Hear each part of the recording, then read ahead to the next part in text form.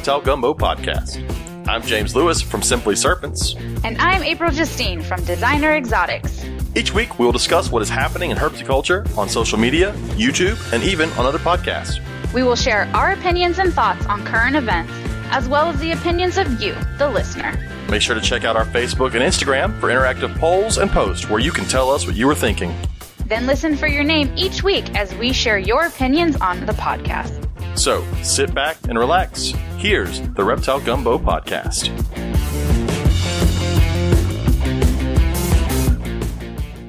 Welcome to episode 23 of the Reptile Gumbo Podcast. April, I've talked to you a ton this week. I know. This is the most we've talked in a really long time. It's kind of weird. We recorded on Monday. But we had a recording Monday, another recording on Tuesday, and another recording on Friday. So I think we'll have enough of each other for a while. I think I'm done after this. I do have to say, we April and I have talked. We are going to start recording on Mondays. That is the plan. And so our podcast will hopefully get put out Monday nights if I'm on the ball. That is the hopes, because April, I'm taking up too much of her weekends, and she's already having to drive back and forth from Arkansas and Tennessee. You make it sound like I'm a terrible human being. No. I have just so much work I have to do I go home. She's got to meet all those Tinder dates on Saturdays and Sundays, and I can't get in the way of that. That is a lie. I have to clean a bunch of snake cages, and I have to take care of my house. That's really what's going on. So taking 2.5 hours in the middle of my day just splits it up all crazy. So I appreciate you, James, for changing it to Monday. Yes, which is fine, because once Monday Night Football starts, I've got a DVR, so I won't miss any of it, so we're good. Once that starts again, we may have to change the day, not going to lie. If we ever get football back ever again. I know. Who knows if that's ever going to happen, honestly. I'm honestly ready for any sport. I caught myself watching Korean baseball the other day. I think, has golf been going? I feel like people have been watching golf. Yeah, but I didn't watch golf when it was regular going. Like, I can play golf, but I can't watch golf. That's a great time for a nap. Yeah, literally sports fans that I know were so desperate for any sport that they would watch golf. Tony, I watched Korean baseball. Baseball. With no one in the stands. It was an empty stadium in Korea, and no one in the stands. And I couldn't pronounce a single name. And yeah, that's how bored I got. I need sports. At least it was something. It was something. Speaking of sports, we're episode 23, so technically it's the Michael Jordan episode. Unless you're younger, then it's the LeBron James. And don't get me wrong, I'm a LeBron James fan, but when I see 23, I automatically think of Jordan. So I thought about give it to you. When I wrote down episode 23 in my notebook, because I keep my notebook for every episode, I was like, 23. And I thought Michael Jordan. So now you get to hear the thoughts that go on in my head when I write shit down. Thank you. I appreciate it. So anyway, would you like to introduce our lovely guest tonight? I guess we can get to that. All right. We have on Brandon Millichamp and Keanna Fox from the Canadian Herpetoculture Podcast. Welcome, guys. Hey. Thanks for having us on. We kind of had Brandon. You were on one of our live streams, right? At one point, right? Yeah. That was not the live stream where someone got bit by a snake. No, but Brandon did get bit by a snake on our live stream like the night before. Yeah, I've been bitten on live stream multiple times. Also by rear fang venomous snakes. So that's right, because you got the Madagascan hog noses. Yeah. Good. We're in a special club then. Yes, you are very special. Your club is full of special people. That might be true. You got mentioned on the Herpetoculture podcast, the Herpetoculture podcast, however they want to pronounce it, with Justin and Jake this week, April. I did? I know you haven't listened to it. Well, they had our buddy Travis on, Travis Wyman, and they got to talking about your silly, goofy snakes. And Travis talked about how you're like only the second person he's ever heard of getting bit by one. Yeah, it's true. I did a lot of research on the bites of all different species and couldn't really find anything. So I guess that was like me putting it out into the universe that I wanted more information on it. And so the universe gave that to me by firsthand experience. So yeah, left-hand experience. I kind of did the same thing because after I got bit, I kind of messaged Dr. Fry and see what information he had, if there was any available. So just for my own knowledge and preventative maintenance. What did you find? Anything? Not a lot. It's the fact that they just have really small glands compared to a lot of other snakes, and they just have really powerful jaw muscles over having really well-developed muscles around the venom gland. So their bites are kind of more like indigo bites, where they have lots of power to subdue their prey. Yeah. And they're actually not in the hognose family, so I also found that out. Yeah, they're not heterodon. They're Leoheterodon, right? So yeah, they're not related to other hognoses at all. So they're kind of just called them hognoses because they're faces. Yeah, and when you look at them and you see both species, you hold or keep both species, they don't act the same. Well, I mean, I guess the feed response, they both eat pretty fast. Yeah, my giants they're all actually pretty shy animals, all the ones in my collection, so they generally don't eat in front of you. You have to drop feed them and leave the room, and then you go back and either they eat the food or they don't. Oh, really? See, the 4 giants I used to care for, I mean, they took straight from the tongs, and I would move them off exhibit, put them in a rack to feed them, and I'd work my way down the rack, and as soon as I got to the 4th one, the first one was ready to eat another mouse. It was already down. Yeah, they'll eat as much as you put in front of them.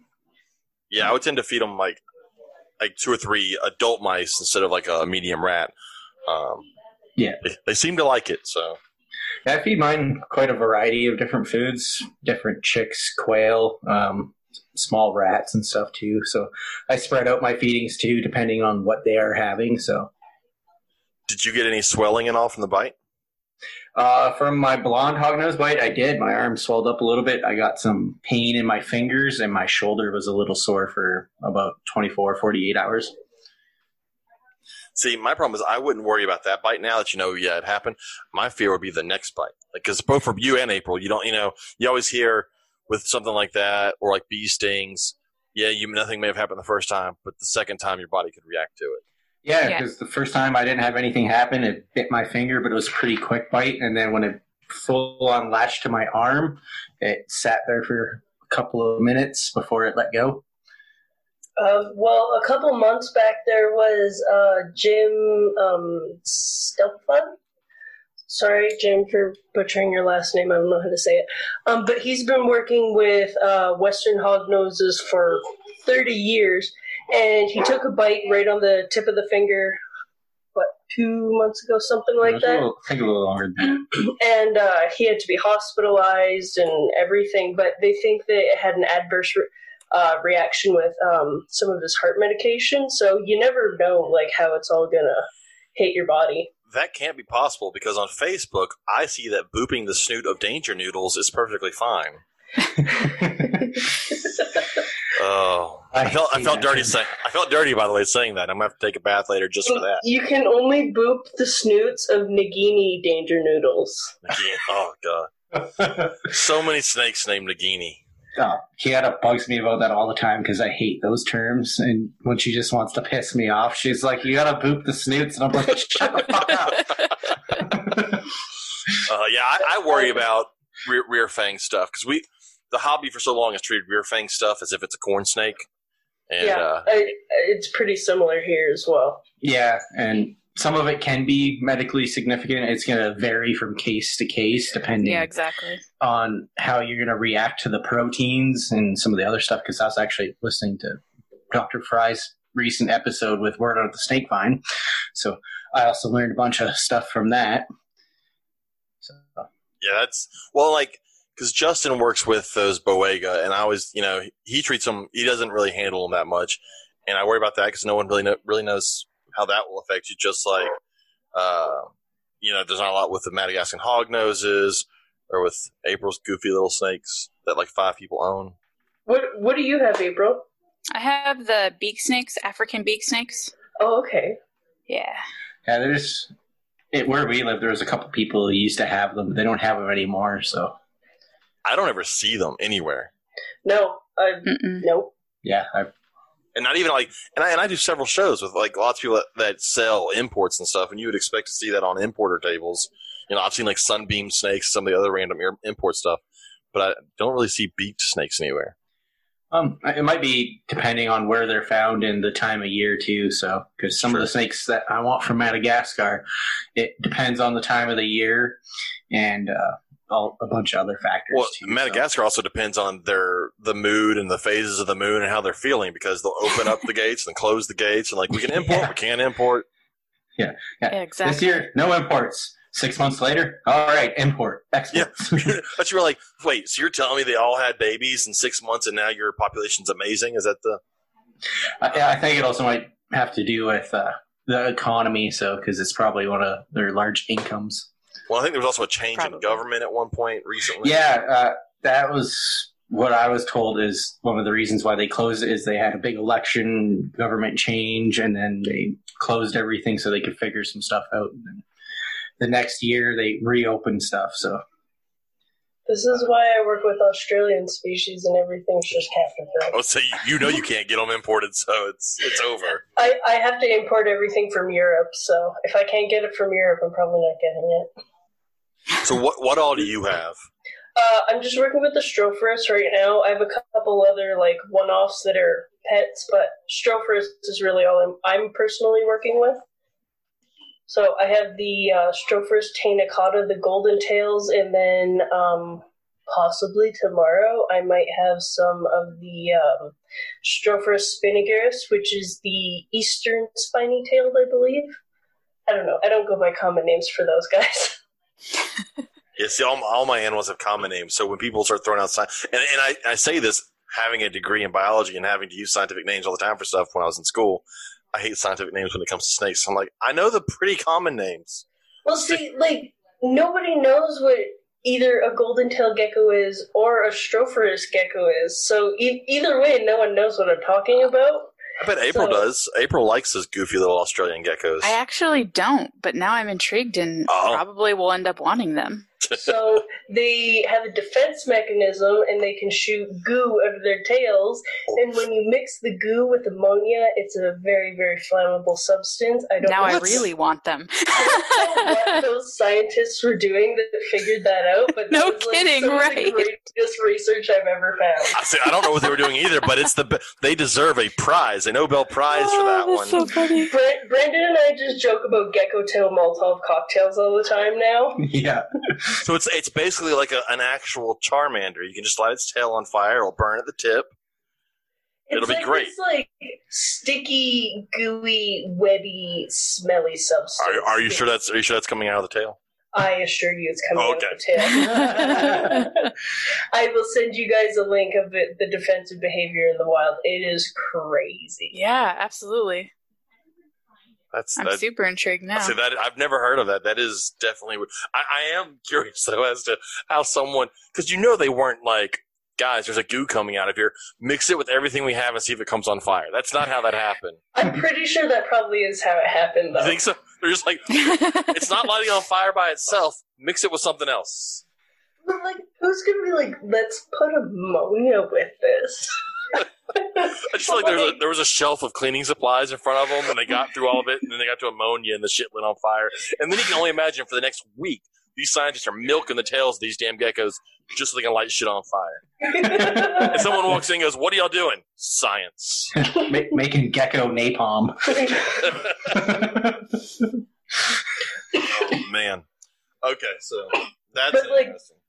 Mine are fantastic, and they've never even defense postured me. They don't even flee when you go in their enclosure. They're just like, "Oh, hey, human, what's up? Your finger's the size of me. You're not intimidating at all." So I don't know. They're pretty cool. I'd be pissed off at that point because I'm like, "Look, you damn goo lizards! I need this goo. I want to light shit on fire."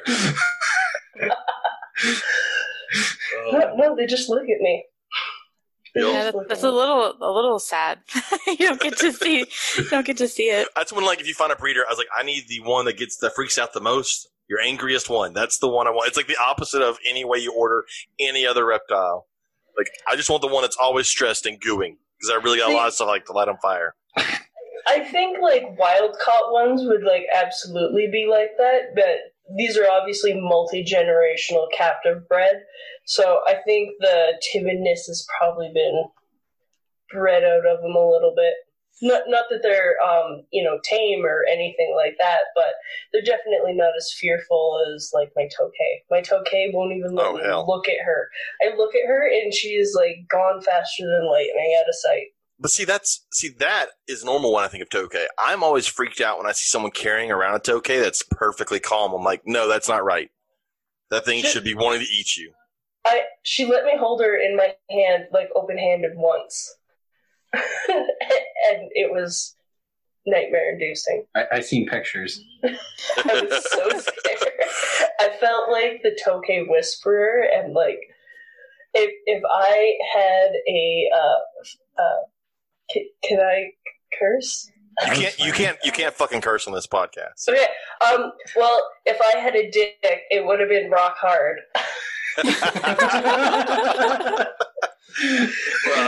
It just doesn't seem right though when they're calm. Like that's not how they're supposed to be. They're supposed to be trying to kill you and open mouth and barking at you. Does yours ever bark? Not very often. If she doesn't flee, she might like open her mouth at you, but she's never lunged or anything like that. She would absolutely just rather flee. I can't do Tokays. I had a white line gecko once, and white line geckos are related to them, and they're not friendly either. Skunk geckos. I had a whole colony of them, and they were fantastic. Oh, maybe mine was just lonely. I had a male and 3 females, and they were absolutely wonderful. You'd go to mist them, and they'd all come out and like be licking everything, and they were like really cool to watch. I held it, I was sitting there, it bit onto my pants leg, and I sat there for the next 20 minutes waiting for it to release. That sounds like my Tokay experience.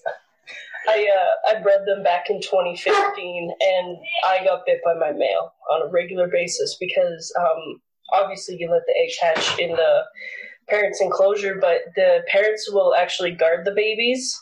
So fishing, little 3-inch Tokay geckos from a really pissed off male Tokay is not fun, and it results in blood. Yeah, I'll pass on that. Yeah, I'll pass too. No, thanks. None of that keeping experience sounds enjoyable. I mean, they're pretty cute. Hey, but they grow up to want to eat your face. If you handle them from like the egg, they chill out. See, I saw. I interned at a zoo once, and they had monkey tail skinks, and those things give live birth, and they come out evil. Like I've seen the adults be not so nice, but the babies come out mean. That's amazing. Oh. Yeah, I got to handle a couple of those too. My buddy hatched them out, not hatched because they're live birth, but yeah, he had one, and the baby was just a nightmare. But the adults were super chill. Oh, see, the adults. Their claws are intense, though. Oh, they can hold on very well. Yeah, they're really neat-looking animals.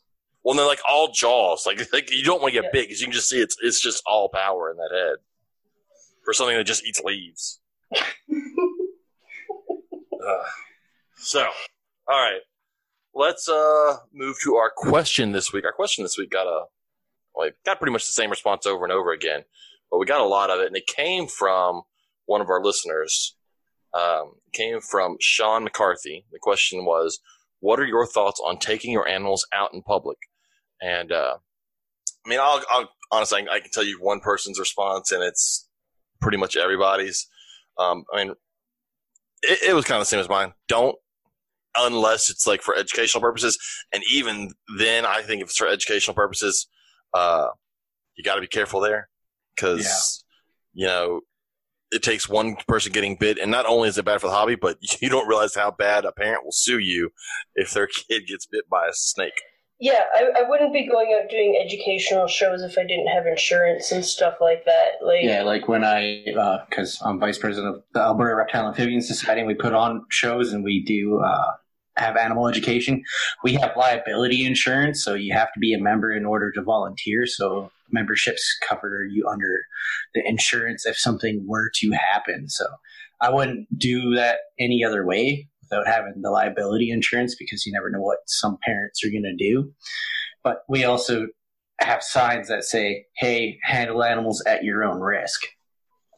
Well, and like I do, my group here we've done for the past 2 years, we probably won't do it this year, Hopefully we'll pick it back up next year. But we had Reptile Day, which was a big event with tons of people there, groups showing off their animals. We always had tanks set up with a bunch of different reptiles. And it was never really like a, hey, hold this. If it was ever like a snake out for someone to interact with, we held the head. They pet the body. There was never a case where someone could get bit. That's kind of like my number one rule. Like, just don't put yourself in that situation. It's not worth the risk. Even when people are like, my snake is always calm. It's always calm until it's not. Yeah. Exactly. I hate that term. We do the same thing at our shows. We make sure we have head control and it's pointed away from the public. And I'd rather give them the shitty end than the bitey end. Yes. Yeah.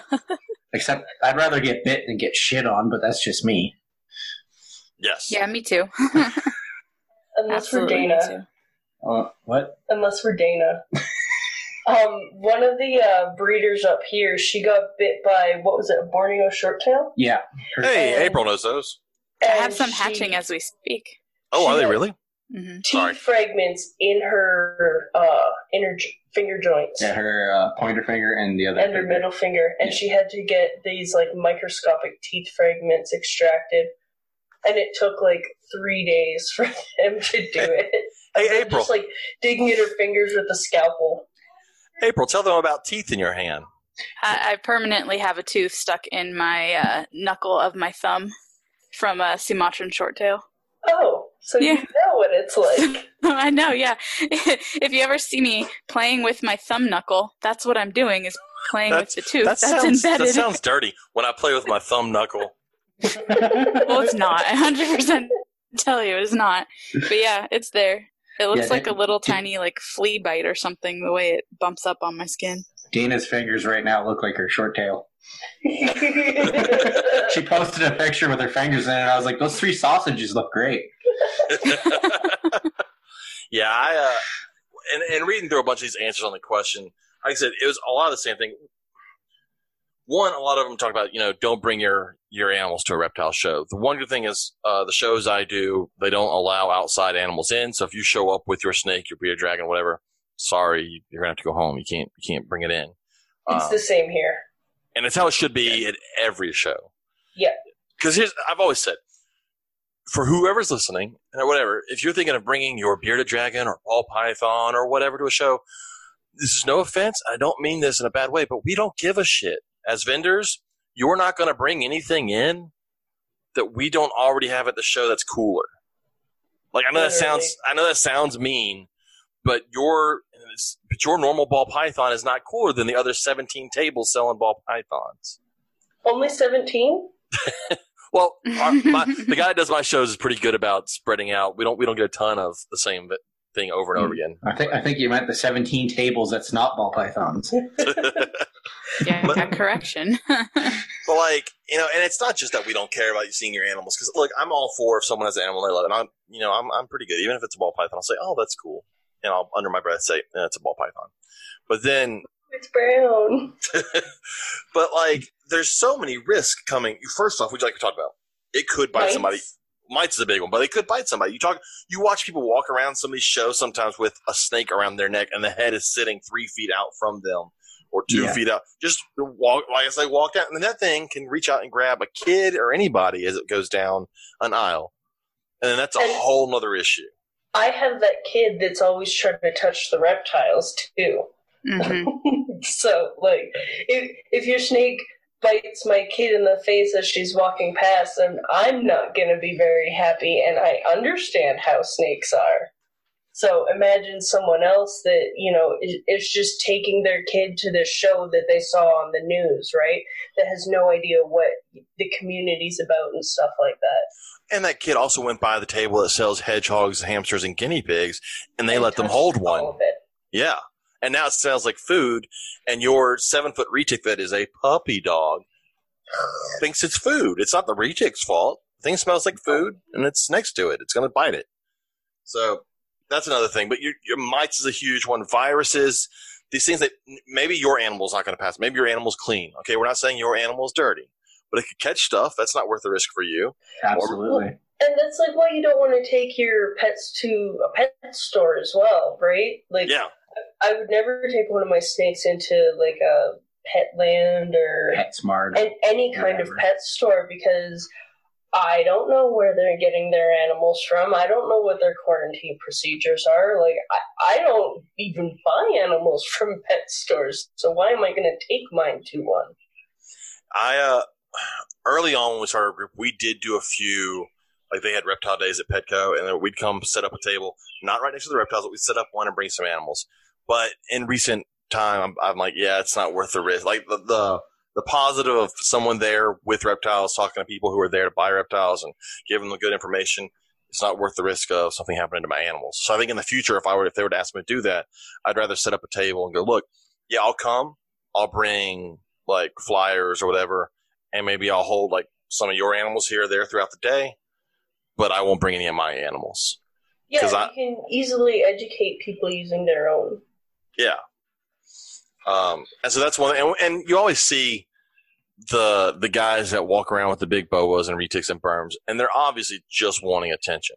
That's the guys that show up to PetSmart with it, and then they just want to. And don't get me wrong, I have done it, and it's been years and years and years since I've gone to a pet store with a snake.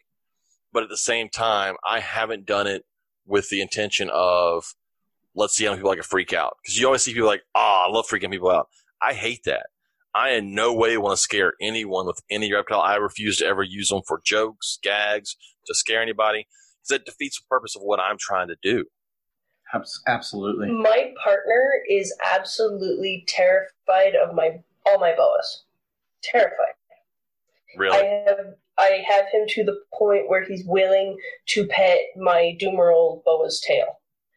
But he has ball pythons of his own because he's completely comfortable with that snake and that species, and he has no issue handling them. Like, he does everything 100% with his ball pythons. But any of my animals, he's like, Because petting a rock is super easy. It's a pet rock, yeah. It's not a, oh my God, this rock is going to get me. He did get a juvenile Macklot's python. Nice. So now I have a Macklot's python. And she's awful. I can imagine. No, she's actually not that bad. She's come a long way in the last couple months, even since you've seen her last. Yeah, she wasn't even that bad when I got into her. She's very strike happy, and if you're like sitting in front of her enclosure, like doing something on the computer or whatever, she's striking at you the whole time. But in the last couple months, she's stopped, and she'll actually just hang out in her hide and stare at you instead of trying to eat you. Well, it's also like, so that kind of goes to what I'm not a huge fan of people saying ball pythons are the best starter snake. I am against that statement. To me, if that's their first experience with a snake is owning a ball python, every snake after that is going to seem too fast, striky, jumpy, just because they move different. A ball python will just sit there. But if you hold a corn snakes aren't sitting still. Yeah. And that could really freak people out. Oh, why is it moving? Is it trying to bite me? Is it hungry? I'm like, no, that's what they do. They're not a lump. You owned a lump. This is not a lump. Yep. And so I can see where if you start out and the only thing you know is ball pythons, everything else kind of seems a little scarier. No, I will suggest almost anything else before a ball python or a bearded dragon. Yeah. Bearded dragons are so hard because you have to do so much with their lighting and their food. Well, they're so much more difficult. They need food. They really every day. And like, that is an expensive animal to upkeep, and I'm sorry, but your 12-year-old isn't going to do it, and you're not going to put in the research to do it either, because you're getting it for your 12-year-old. That's why my first recommendation, when someone says, I want a lizard, I always say leopard gecko. Yep, my 10-year-old got a leopard gecko for her birthday. She does all the care. I just buy the food. Yeah, I mean, you don't have to worry about lighting's not going to be an issue. Temperature, really not that much of an issue. A small bulb on top of it, they're fine. Feeding, yeah, you got to feed some insects. She'll be okay. But as much as people like my daughter just got a cresty gecko, but I made sure they surprised me that she got one. But I asked her, I was like, at some point its tail could just fall off. It could just, and she goes, I know. I was like, all right. Well, with the leopard gecko, it's less likely to fall off. And it'll regrow. Yeah, and it will regrow. A cool new color. It won't look the same. It'll look weird. Yeah, they always have a weird texture to them. And so smooth and bulbous. Yeah, smooth and bulbous. I always find it so weird how we settled on these great beginner animals when the list is actually really huge. When depending on the person. Because to me, if someone goes, well, I really like a bearded dragon, and the care is not an issue, I'd go, well, Uromastix is easier. I would absolutely agree with that. Yeah, absolutely. You know, and it comes in, to me, better colors. You can find way brighter colors in a Uromastix. And green. Yellow, everything. Yeah. And I think Euros would make a better pet over a bearded dragon, in my 100%. personal opinion. There's never any insects. You don't have to worry about any insects. Have some birdseed. Have some greens. Enjoy these dry lentils. And then watch them crack these dry lentils. Yeah. But it's that whole, you know, we kind of got into this when the hobby kind of started to try outreach. We said, all right, for snakes, ball pythons, bearded dragons, and then we'll get everybody, that's what we're going to sell them. And that's what everybody started selling. And that's why now rescues have 50 bearded dragons and 50 ball pythons. Because I think it was kind of a sales thing where people are like, oh, what's a really good first snake? And the people who are trying to move a lot of animals, bearded dragons and ball pythons, it seems to be, were like, hey, ball pythons are great. Bearded dragons are great. Everybody buy them. So I think they're just trying to make sales, and it kind of just became a staple where people think that these animals are great first beginners, but in reality, they're not the best. If you do put your time and research into them, they can be great.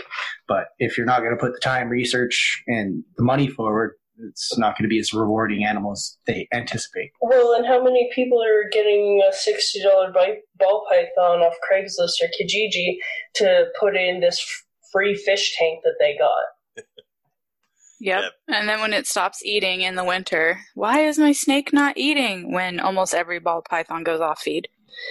Yeah. But they don't go off feed. If you have them housed properly. Like, all our ball pythons ate all winter. Mine definitely stopped. So I just stopped feeding her for about 4 months and then go back at it. But also, every animal is different, too. Yeah. Mm-hmm. So not every single animal in my collection eats the exact same way. So yeah, that's the other problem. And we talked about it on our last podcast, is so many people try to use these cookie cutter care guides.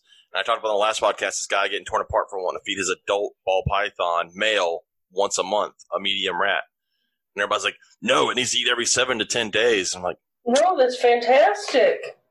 That's a great thing exactly. to do. Yeah. So I'm like, it's just... Stop, sheeple, stop. Yeah, I'm like, there's a reason your male ball python is almost 6 foot and as big around as a 2-liter Coke bottle. That's not right.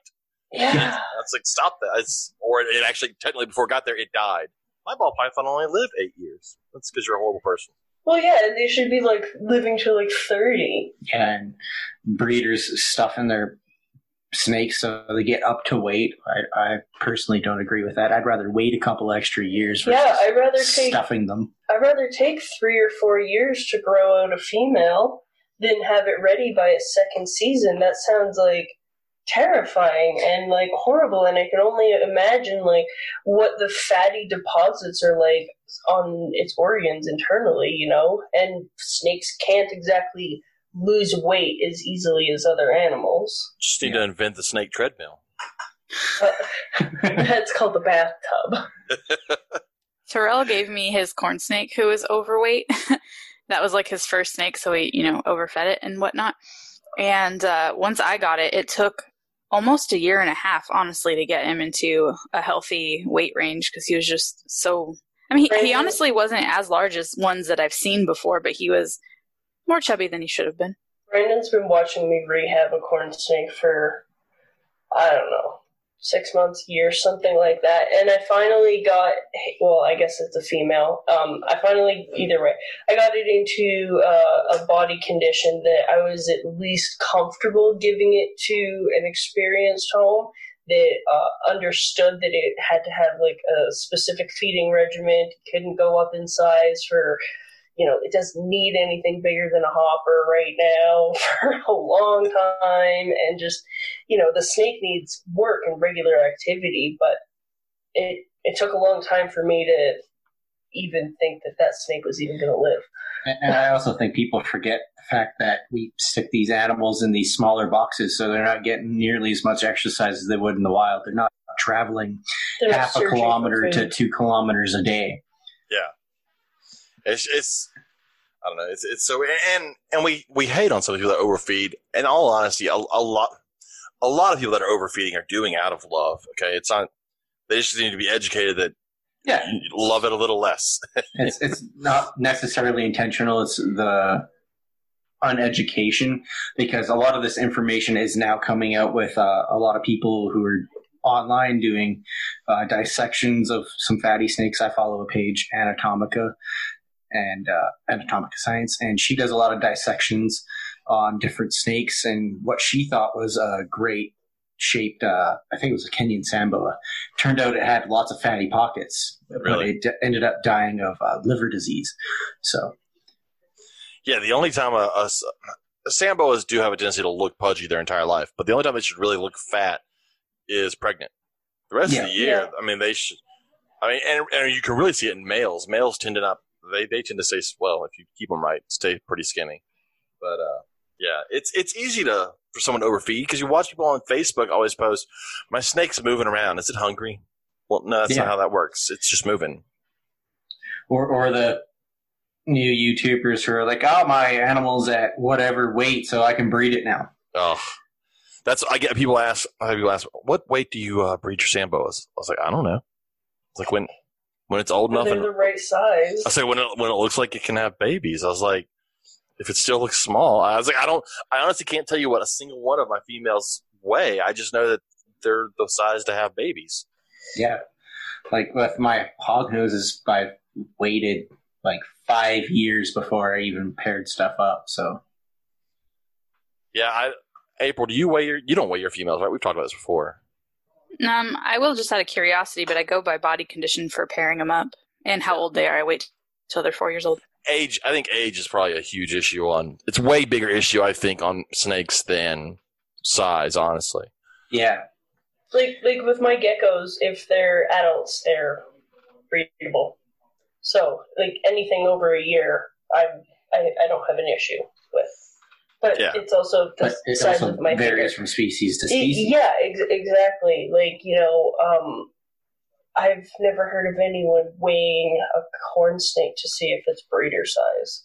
It's always age and length. They always go, 3 years, 3 feet or whatever. Yes, it's only what they go by. The only thing that I know of that people go by weight for is like crested geckos and ball pythons. Yeah. Yeah. And those numbers, like we talk about, get stuck in people's heads when they first get into the hobby, and they don't have the experience to really understand anything outside of those numbers they always hear, especially on YouTube videos and stuff like that. And so that becomes the goal. I got to get to this many grams, and then they assume, whether they know not to or not, they assume just keep feeding it until it gets to that weight. Yeah. And they don't realize what's happening internally, where a lot of those fatty deposits starts putting pressure on different organs, and then that in return puts a lot of strain on those organs. Yeah. So this is a long ways from where we started with the original question of, should you take your animal in public? But I was say the general consensus for everybody was no. Now, do y'all ever take yours outside, like your yard or anything like that? I might take my big boas out because they're easy to keep track of, but I wouldn't me personally, I wouldn't take anything out that's going to flee, basically. Yeah. If I have to run after it, it ain't going outside. If I take my animals outside, which I plan to do, I want to build a really well-built enclosure so they can get the sun, but something that they can't escape, and I just want to make sure that they're secure. Well, like locally where Brandon lives here in Calgary, last week or the week before, there was a tortoise that escaped and a black and white tegu that escaped in the city of over 1 million people. Yeah. See the problem with that is people are going to see that up there and freak out, but they're not going to realize that, look, yes, that's horrible, but if this were to happen and not get caught, give it 3 months and they'll be dead. Yeah. Oh, absolutely. Especially up there. Everything up there is going to freeze to death. I mean, y'all have garter snakes, right? That's like the only thing y'all have up there. Rattlers. We have different species of racers too. Yeah. So, a tegu, not going to make it. A ball python, not going to make it. No. Boa's not going to make it either. So. Yeah, we have North American colubrid species that hibernate, or brumate, I guess. Yeah. Not hibernate. So, and that, how bad are laws of, y'all's laws are different, like, they're not like Canada-wide. They are broke down to even some like your cities and stuff, right? Provinces. Well, some provinces have individual like bylaws for their towns, but like cities. Where Brandon and I live in Alberta, it's pretty much just provincial. Except for this case that recently came up, it was brought to the Alberta Reptile Amphibian Society, where a town is deciding that anything that's over a 4-foot snake is now banned. And corn snakes, so you can lose. You couldn't even have a corn snake because some corn snakes get 4 feet. Which town is that? Oh, that's Kalmar, isn't it? And so there's a reptile rescue. It was just past its first reading last month. So I guess since people found out about it, they're giving us time to talk to them and a bunch of other stuff. And like they're putting in their poisonous. Their definition of reptile is something that lays eggs. I'm safe. So, I'm good. Yeah, so it's very vague, poorly worded. So we're going to try to help those people because there's a lot of people that moved there because there was no bylaws against reptiles. So there's a lot of snake keepers and a bunch of other lizard keepers. And they're really worried that all of a sudden they're going to get $2,000 fines per animal when a dog bite is $350. So do they give any reason for that, or do they just go, look, this is what we wrote. We're hoping to turn it into a law. And then step back? The original intent was, from what I read in the bylaws, was it's an animal kind of welfare type bylaw deal. So they're making sure like dogs don't get out, cats can't escape, and a bunch of other stuff. And then they lumped reptiles into it real shittily. So without knowing anything about them. I'm assuming, okay, I don't know. Cats. Do people up there have outside cats? Yes. Yeah, and it is illegal in most towns to have outdoor cats. Well, not necessarily outdoor, but they have to be contained to your property. Contained to your property. So, like on a leash in your yard, catio, whatever. But they can't be free roaming the neighborhood. Otherwise, you're going to get an animal at large fine. Yeah, I'm going to have to see a cat on a leash. Actually, I've seen it a ton up here. I've seen people walk cats on leashes. Yeah. Really? Yeah. April, do you think your cats could put a leash on them right now? Although your cats are weird. Your ball sacks may be able to do it. I can put a leash on them, but they don't really let me walk them. Do you have hairless cats? I do. I have 2 of them. I sent James an album of ball sack cats the other day. That's amazing. My best friend has 2 Sphinx, and she has a stroller for them. Oh my goodness! And so that's how she takes them out, because they are indoor cats. But she takes them out and their harness is clipped to the stroller, and they just like meow, meow, meow as they walk down the street. Jesus Christ! Yeah, I'll put a leash on mine, because if I'm on my patio with the door open and they can see me from the house, they'll like hysterically yell at me, is what I call it. So if I put them on a leash and have them outside with me, then they're okay. Yeah, and they'll let me do that. Mine are indoor cats because cat jail's expensive. So they can just stay inside. See, so at least up there, because like down here, cats are fucking everywhere. I mean, and that's what kills me with all these laws that get passed. When they say it's for animal welfare or for native wildlife or this or that, but they attack exotic reptiles. Yeah.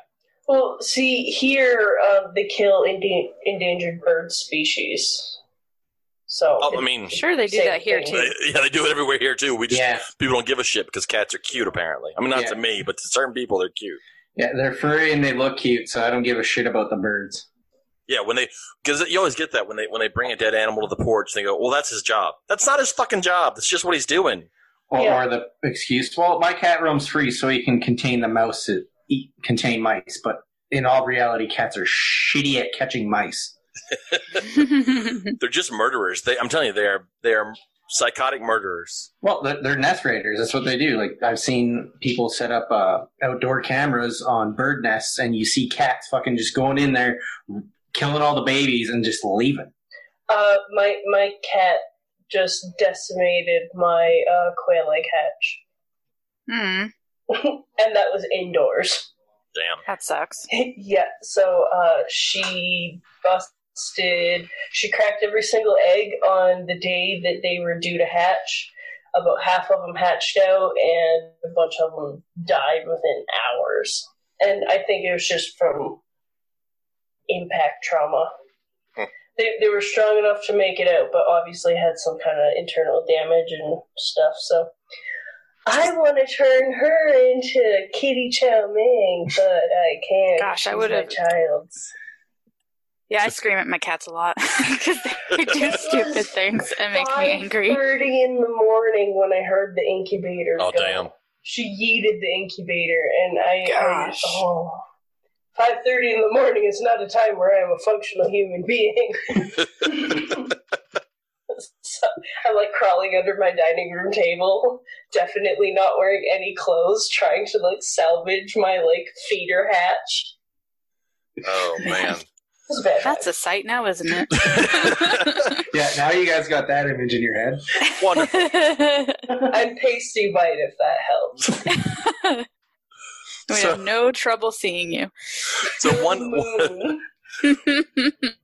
last thing I want to hit on this question is the kind of people we talked about taking your snakes out in your yard. There are the folks that want to take their snakes out. If you do it in your backyard. Yeah. And look, I'm not saying that our hobby should hide in the shadows. I'm saying that it is better for our hobby to not maybe be out center stage. Yeah, do it in a controlled manner, so like an expo or an educational event, or in your own backyard. Do it in a controlled manner. Yeah, like we used to bring our animals out into the backyard, and all the neighborhood kids were like, "Oh my god!" And they came over to our house and they learned about the animals, and then they got their parents interested and like, "Mom, you gotta come over to the neighbor's house and see their big snakes and stuff like that." So, word slowly gets out that you're the reptile people, and curiosity will come to you, and you don't have to scare the crap out of people. Well, and that's the part where I tend to not like having people know what all I have where I live, just because I don't want, I'm always afraid people will steal stuff and whatever, but I don't think my neighbors will here, but who can find out, and they could, but I don't want them calling cops on me or anything, even though I don't have anything illegal. I don't want that to happen. But what I do don't want to deal with cops because of my reptiles. Yeah, trust me, I've been there. It sucks. But I have the big tortoises in the backyard, so everybody all my new neighbors at my new house see those, and I can kind of break them in easily with the tortoises because everybody loves big tortoises.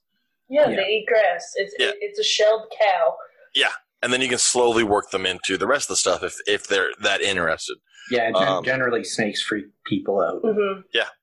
I don't want to be known as the house that has all the snakes, and then someone makes some story up or something, and then when cats go missing in the neighborhood, you're feeding them to your right. Exactly. So I won't even take them out in the backyard just in case someone sees them. I just keep them in the house. I'm just usually called the weird snake guy at work. Well, I think all of us at work, wherever you work, get that.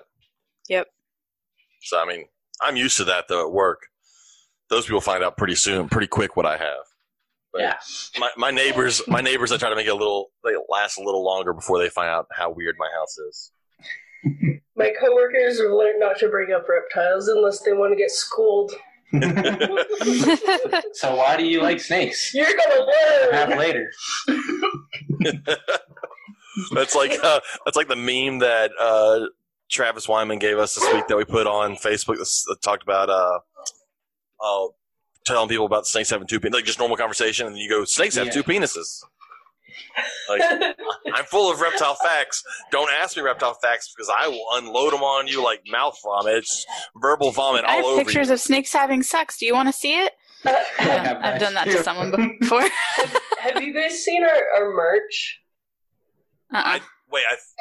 The backs of our shirts says "Grab Life by the Hemipenes." Yes, I did see that. That's amazing. So we always have to explain to non-reptile people what hemipenes are, and it's like, so snakes have two dicks, dueling penises. Hemipenes. Yes, dueling penises. I love that so much more.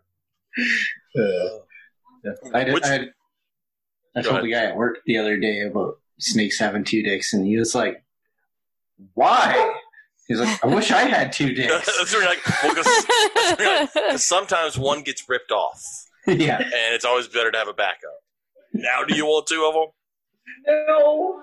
All right, so 2 penises. That's how we end our question about should you take your animals outside.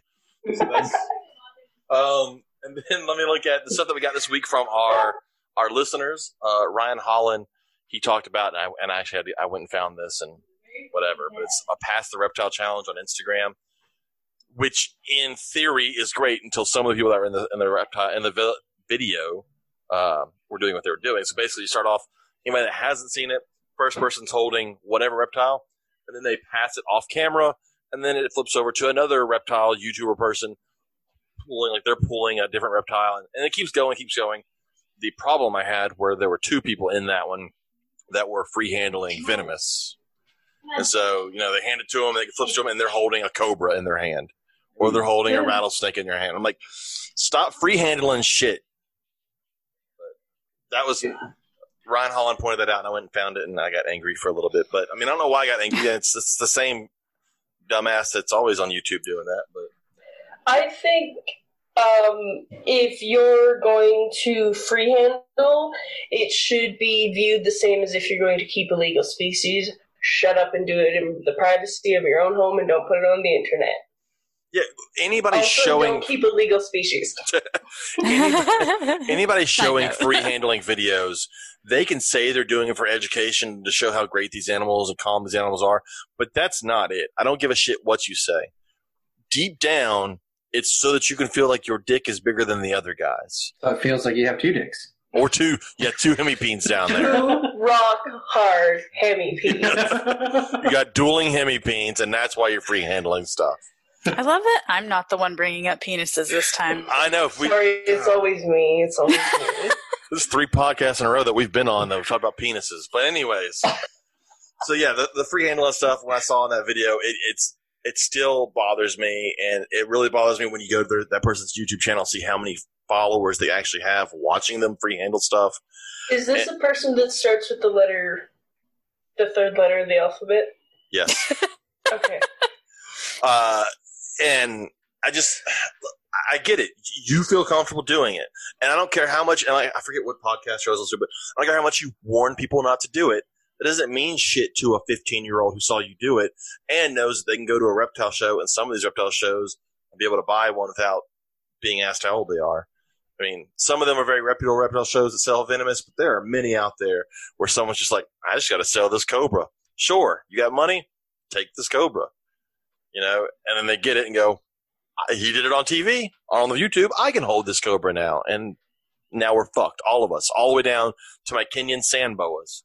Yeah. See, we're not allowed venomous in most of Canada. Basically, like the Western provinces. All of Western Canada, a good portion of the Maritimes, Ontario and Quebec. Quebec's kind of municipal. Ontario, you can have venomous, but it's also municipal, so a lot of municipal towns and cities aren't allowed. And then Manitoba, you can have whatever you want as long as you're not in Winnipeg. Yeah.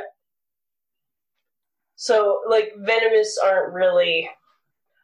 when I think of venomous, I've grown up around, like, native rattlesnakes, so I have a pretty healthy respect for them and definitely don't want to be going and picking them up. It just doesn't seem logical to me. Like, I understand, like, herpetologists and stuff like that doing it because that's their job, but I'm stupid and I'm going to get bit. Yeah. I don't know. All of that stuff is just because I'm worried about, and y'all have the same issue up there you talked about earlier. I'm worried about laws. That's the one thing I'm worried about the most. I mean, I don't give a shit if the free handler gets bit and dies. I honestly don't care about that. I care about me. I'm more important. I care about me, and I want my stuff to be legal. Yeah. That's what's going to happen is that my stuff, which is perfectly legal and not dangerous, will become illegal because a moron did it on YouTube. Yeah, all it takes is one person to ruin it for everybody. So, anywho, thanks Ryan Holland for showing me that. I got angry at Instagram for 5 minutes.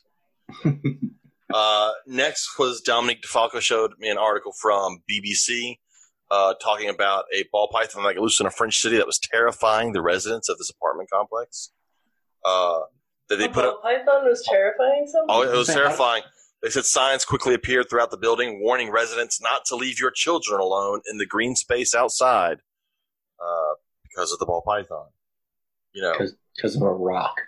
Were they lost or confused when they made that announcement? Yeah, I don't... They were just blindly terrified.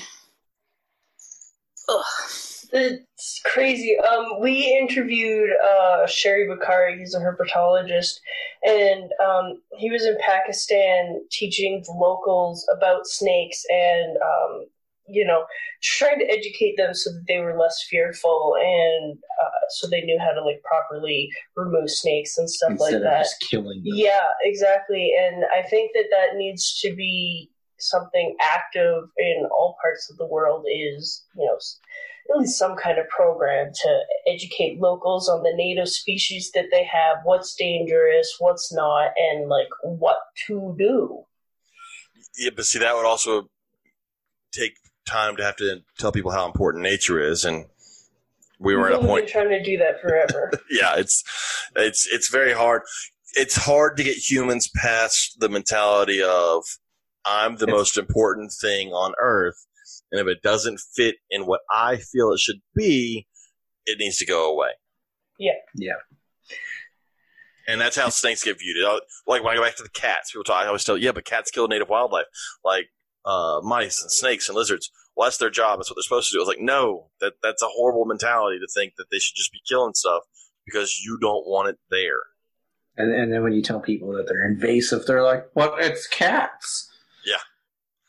Well, and also on this article, I scrolled down to the bottom of the article, and there's a video down here. I haven't clicked on the video, but I don't think the video goes to this article because it's a video that starts off with a big picture of a retic's head, and it says, I found a missing 9-foot python in my tree, which is obviously not linked to this article at all.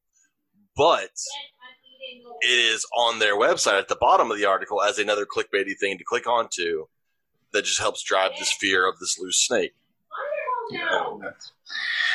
That's why I don't like a lot of YouTube and all that kind of stuff. It's all clickbait crap. That's what Dominique says. She thinks it would be really interesting in a discussion on how animals are sensationalized in the media, and that happens. That is a big thing. That kind of ties into one of the videos I wanted to talk about this week, so I'll kind of bring it up now, which is the Brian Cusco video on is keeping snakes cruel. He got a article that he read that someone sent him, and obviously it's written by an animal rights group who really is the ones that drive all of this fear mongering of reptiles. PETA is the word. Y'all have PETA up there, right? Yep. Yeah, it's the worst thing to happen to animals ever.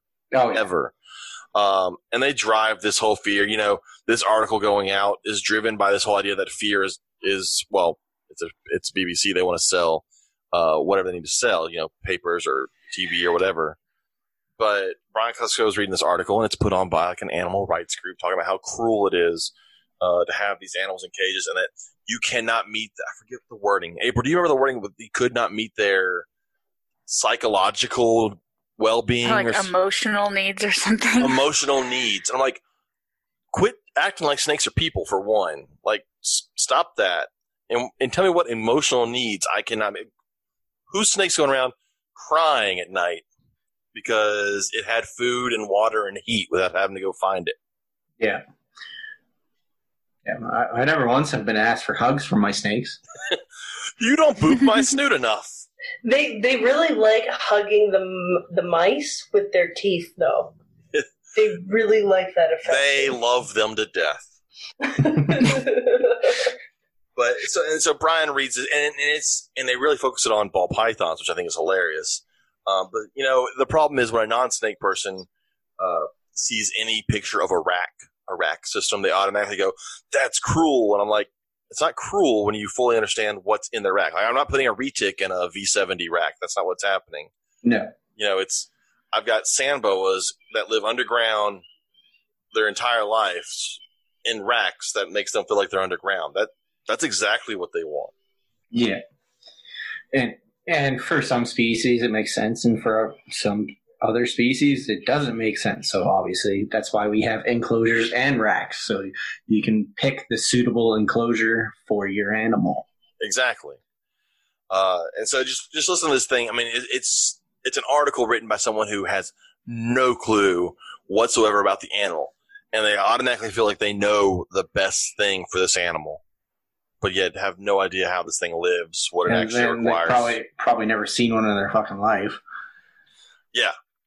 Like April, I'm sure if someone saw your big bloods in a tub, they'd freak the fuck out. Probably. But that's Some the best. people do. Even people from Europe comment on my YouTube page all the time about it. Yeah, but they have to live in Europe. Forget them. That's just because they have different laws and stuff for how to keep your animals and stuff and caging requirements and whatnot. They have seriously strict laws on that stuff. They do. And those laws are not put out by snake people. It's obvious not put out because they have the 1 foot per animal rule or whatever, I think, for the cage. Where like every foot of the animal should be the foot of cage. I'm like, that seems ridiculous. Yeah. In Ontario, they're going to be going through a big law change for exotics, all exotics, fish, snakes, lizards, bunny rabbits, and everything. And some vets and stuff have been approached about what they're going to do for caging requirements. And great. Vets who take care of dogs and cats are going to be asked about reptiles. Actually, there's some vets that have been approached are actually exotic specialized vets. Good. So that's a bonus that they've been actually asking people who know what the fuck they're talking about versus somebody who's seen one snake because they just said yes and they don't know fucking anything about it. I saw a post on one of the pages this week that talked. A guy posted and he had someone respond. He put pictures of his retics in probably, I don't know what size cages they were, maybe 6 footers, 4 footers, but they were pretty roomy for the retic. Yeah, it couldn't stretch all the way out, but I mean, it was very roomy compared to what you see like full size retics normally in. And someone like bashed him, and then he put that post up thinking everybody would be like, "Yeah, this is ridiculous how this guy bashed me for that." And then people started to bash him again for that. And like, you see somebody like it should be able to stretch all the way out straight across the cage. Like, I don't fully believe that. I mean, it should be able to stretch out. Don't get me wrong, but I think if you have a 16-foot retic, you don't need a 16-foot long cage. Yeah, like if full size retics, some of them get over 20 feet, so you're gonna dedicate a 20-foot wall. Most people don't have 20 feet long walls in their houses. And, the other side of the argument will be, well, then you shouldn't own the animal. Okay, I get your argument. You're feeling like that argument as out of the well-being of the animal. I get that, but we can house these animals in the cages we house them in. The animal is perfectly fine.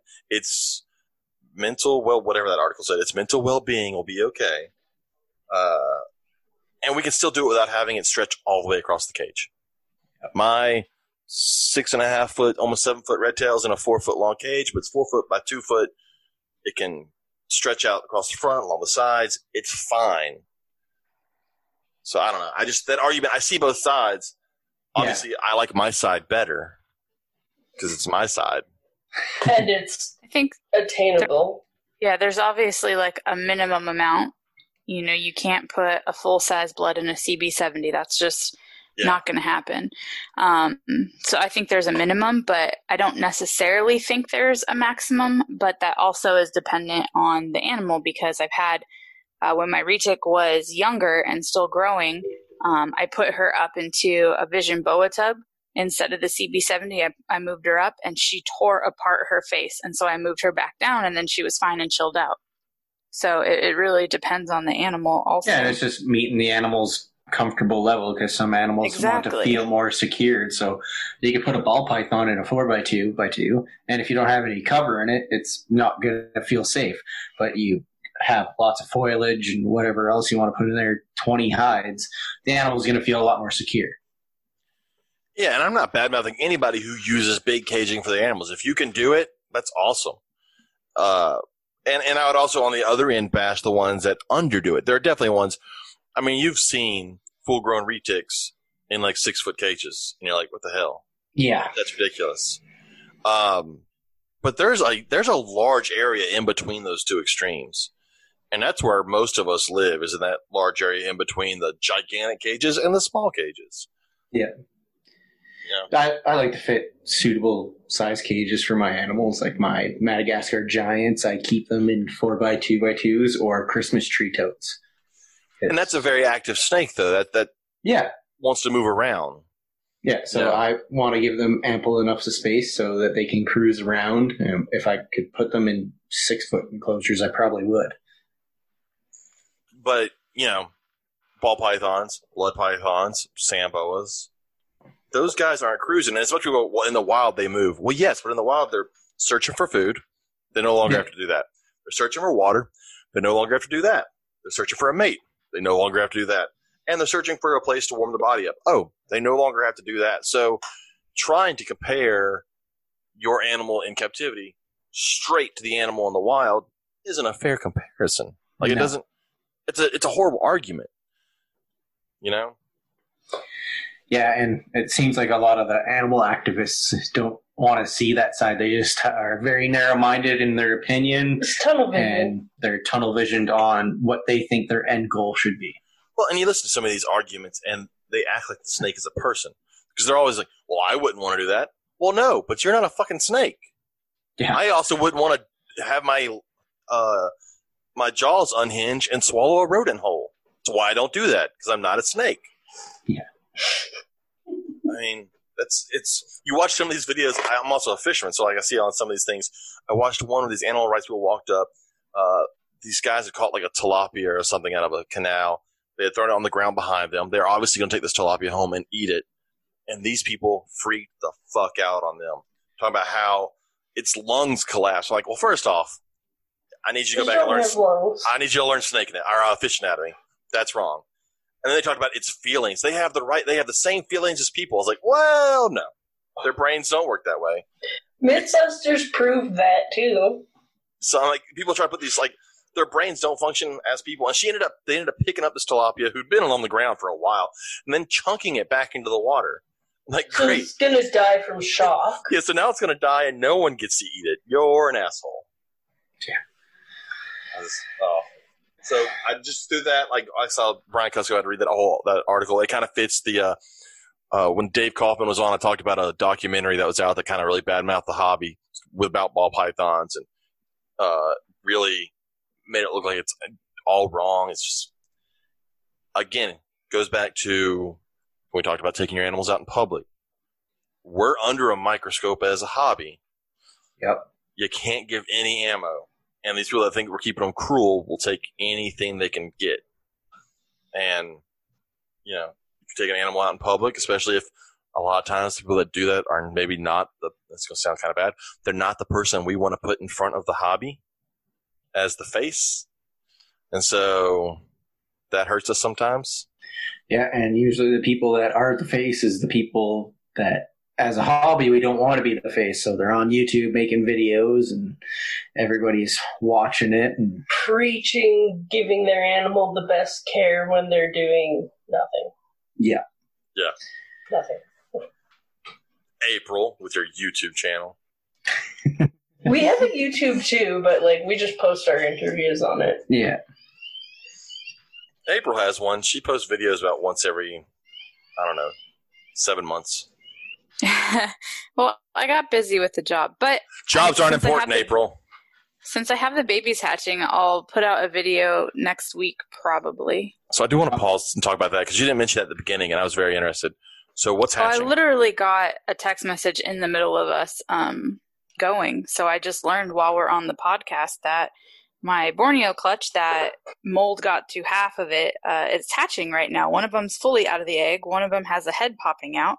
And then there's 3 more, but she can't see through the condensation in the tub to see what's going on with them. So that's my roommate, who currently is, on Sunday is moving out of the house. So she's checked on them for me and found little babies. So that's exciting. Breaking news. Fun to go home to. Yeah, breaking news. Live that should be little striped Borneo babies.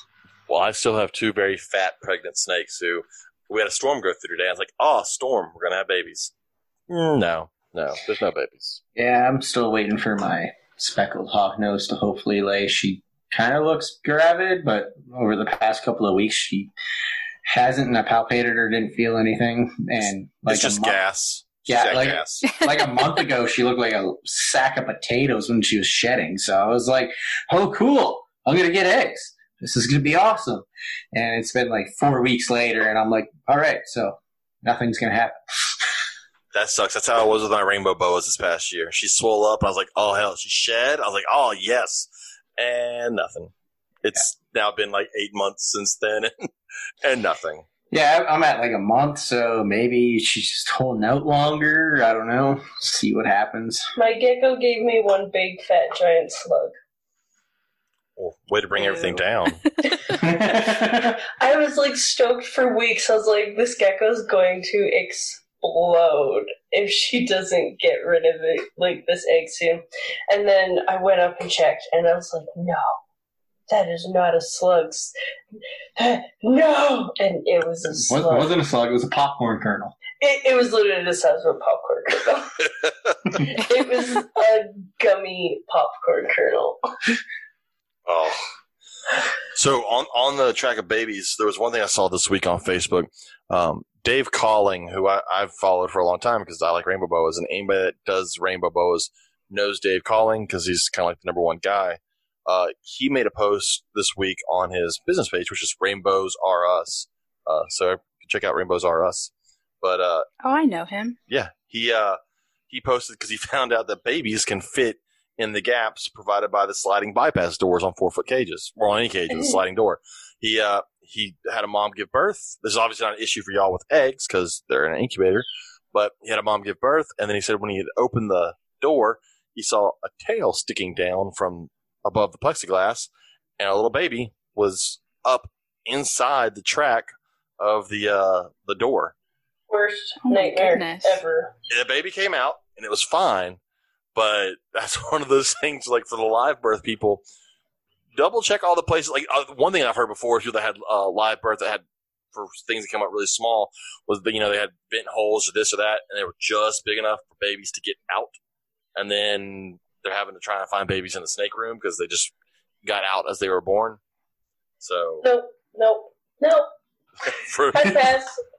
For all of you live birth people, double check all openings on your mom's cage before the babies get here.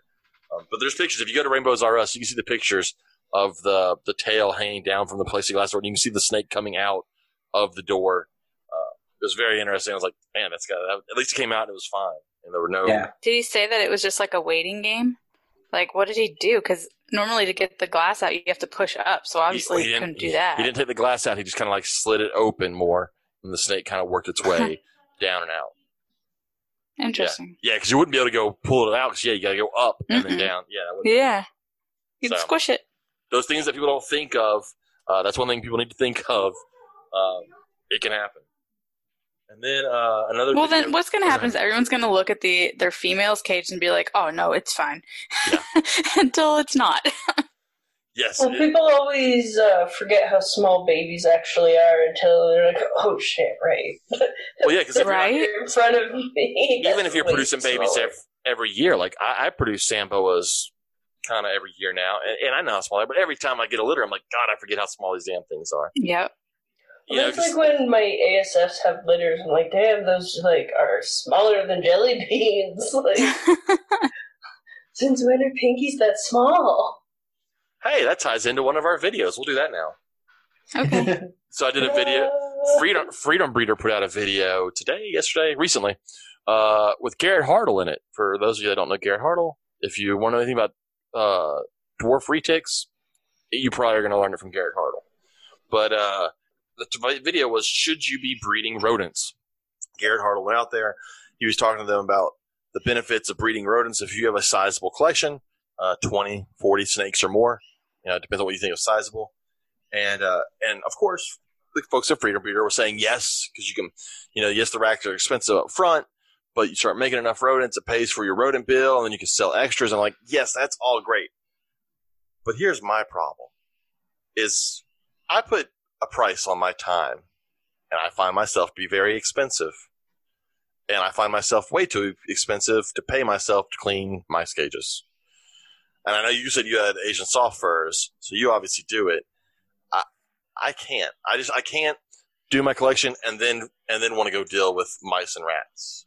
See, like, me and my partner, like, our collection's, like, split. He takes care of all the ball pythons. I take care of my geckos, my monitor, and all the feeders.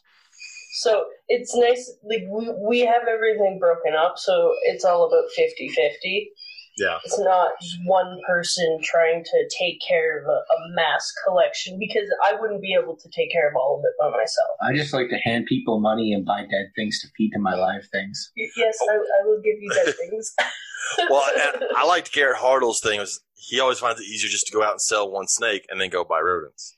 And I'm like, I mean, granted, Garrett Hartle can make more off his retics than I can off of sand boas, but I do see that where I'm like, when I breed snakes, I'm like, yeah, I'm basically breeding snakes so I can buy rats the rest of the year. That's easier for me. April, would you breed rodents? So I went into this video with a hard no. I would not do it, mostly because of the smell. Yes. And not having I'd have to build, that would be definitely building a separate outdoor building for them so they're far away from my house so there's no smell issue. But then when I was going through the video and they were talking about all the different things, I was like, oh, maybe I could, and Freedom Breeder does have a really good system. They've made like really great improvements to it to, keep it from flooding, that type of thing, and not catching on the water tube and stuff when you pull out the bin. So, and they were telling you how you do like the colony breeding and then take out the females and pick which ones are best. And they were giving me, I'm like, oh, that's doable. I could do that. I'm like, so maybe one day when I have a snake building, I can like have it split where part of it's snakes and then part of it's the rodents and have them on separate air so that way the snakes can't smell the rodents, yada, yada, yada. And I'm like, wait a minute, April, that's a lot of freaking work. And I don't think I really want to do that. Plus, what would end up happening is the colony would end up doing really well, and then I'd probably be stuck with rodents for a while because there's a couple big rodent people in the area, so I would just be competing with them, and they have it down to a freaking science, and it would just be like my leftovers, so I feel like I'd be overrun with rats at some point. I used to have a couple ASF colonies, and I got overrun really fast. Now I just have the one colony and a way bigger collection than I did before, and I think they'll produce the right amount that I need just to maintain my animals with like maybe a couple extras. Then I'll just toss Brandon to get to his tegus, hatchlings, whatever, right? I don't need to make money off of it, and one colony isn't making or breaking me. It's just way more convenient for me than going down to my local pet or my wherever. Oh my god, I can't even talk right now. It's just way easier to have them at my house than going to pet store to buy mice or whatever. And then with the ASFs, they don't even smell. Well, that's nice. See, yeah. I've thought about doing... I wouldn't breed mice. Yeah, and see, I thought about doing mice. And rats are illegal where I live. So Really? Yep. Yeah. That's live rats are 1,000 billion% illegal. Yeah, so but mice aren't. No, Alberta is a rat-free province. It's been like that for like 40, 50 years. So As soon as the border comes along, the rats are like, we're just going to turn around and go back. Yeah. and they only try to cross at places where it's patrolled. Oh, okay. Well, so, that's well-behaved rats. Yeah. So, there's definitely none in the province. That's so funny. See, I thought about doing a couple, a handful of female mice just to produce enough pinkies to keep on hand for when I have babies. But then I was like, God, mice smell horrible. And the first time my watering system just dumps into the tub and drowns them all, I'd end up saying, fuck it, and I'm done. But if you get the new Freedom Breeder rack, you won't have that problem of it getting flooded. No, it can still happen. Or you can half of that video be able to get one unless you want to pay like an extra $1,000 in shipping. If the $1,000 for shipping and then the horrible exchange rate, so it's like an extra double the price. Oh, so Like their videos always turn into like advertisement halfway through, which I mean, it's a business. I understand. I get it. But I'm just like, I don't want to hear you talk about this like that anymore. Okay, moving on. That's where I was like, yeah, it's still easier for me just to pay someone to ship me some frozen ones and throw them in my freezer. Yeah, I think if I was able to like only breed snakes and take care of my house and have a rat colony, I could do it. Life would be okay. But if I'm working still, no. That's basically what my life is, because I'm not working right now. Then I think I could handle that if that was the case. I probably could. It's really manageable because I have nothing but time at home. But, like, if I'm working full time, you know, my other half better step up. But, like, I also have rabbits as well that I'm trying to breed for, like, my bigger snakes, like my boas, which I guess is my only bigger snakes. But, you know, and then my dogs can eat it. I can eat it. Same with the quail. You know, I try to your cat can eat it. Multi-purpose as possible. You know, the ASFs are the only thing that I'm not willing to eat. Oh, come on, just batter them up and throw them in the deep fryer. I mean, snakes seem to love them. It can't be bad, right? Because snakes think just like people. That's what the animal rights guys said. That's right. That's true. Same brains. So I bet you the ASFs are delicious. Just swallow them whole. That's how they do it. So you should do it. Just batter them up and deep fry them. Oh, God. I think a pinky would explode in the deep fryer. Ew. Go ahead and try that. I like my deep fryer too much. It's new and expensive. Man. So this week we also had our buddy Ryan Cox post a video, which it's been around for a little while, but it was Dave Kaufman's video when he went to Australia, and he was showing some of the awesome Australian snake morphs they had, mainly that they had like albino carpets and this amazing albino. Those are hybrids, by the way. I know. I know they were Brettles, albino Brettles. Yeah. And they're like a mix of everything, it seemed like. Yeah, but they were fucking amazing. I don't give a shit. I'll take a hybrid because that thing was orange. Just bright orange. And I want it. Yeah, I can't jump on the hybrid train. You suck. Go to hell. They were awesome. Too much. I mean, they were really pretty, and I do, like, I appreciate their look and the work that he put into them. You know, there's a hybrid short tail that I really like, actually. But I just know what it takes. The generation beforehand are very, very ugly, really. And I'd be so afraid that the generation beforehand that was ugly and mixed would get out into the public, and then people would start mixing things, and then I wouldn't have pure lines. And that's why I can't back the hybrid. I think, like, right. I think a 50-50 hybrid, you're going to be able to tell what it is, you know what I mean? Like, someone here just produced, blood balls? I think so. Yeah, blood balls. And, like, it's pretty obvious that it's not a blood or a ball python. Like, and if you're going to confuse that, then I think you're maybe 2 birds short of the load and shouldn't be breeding. But the problem is like doing a blood python to a Borneo short tail. See, that I understand. That is when it gets really hard. Yeah. Absolutely. Or like even Morelia, right? Well, the video, it was a Brettles and I believe a Darwin, which was the albino. Mm-hmm. And yeah, once it's albino, it's kind of hard to tell what it is if you don't know what the 2 parents were. But it's still awesome looking. Well, he fed them in the beginning. He fed the generation beforehand in the beginning of the video. And, I mean, if he didn't say exactly what was all in them, I would not have guessed that breadlight was in that snake. In the 4 that he had cohab together, I wouldn't have thought that breadlight was in that from that video. But then from the albino version, I could moderately tell. I think generally if you're going to be getting something that's a hybrid, most people usually will tell you what it is, and most people will know what it is because they're usually pretty fucking expensive. And which is so funny to me. yeah, an abomination is expensive for whatever reason. My parents are buying a labradoodle, a golden doodle. Actually, it's an Irish golden doodle. This one. Oh man. Yeah, it's an Irish accent. Hairy dog. It's an Irish setter doodle and a golden doodle bred together. They're adorable puppies. But the fact, like, this is the cheapest. So the person we're getting it from had it at the price that I think is still expensive, but it's super cheap compared to everybody else. They were roughly like $1,000. Everyone else sells that shit for like $3,000. I'm like, it's a mutt. You're selling a mutt for. I can go to the pound. Yeah. I get that you bred it with a poodle, but it's a designer mutt, is what it is. Although we say that, and then I'm like, oh yeah, I paid $600 for a different colored Kenyan Sampo. And so, like, I get that people are going to spend. They're going to spend money on what they want to spend money on, but it's still hard for me.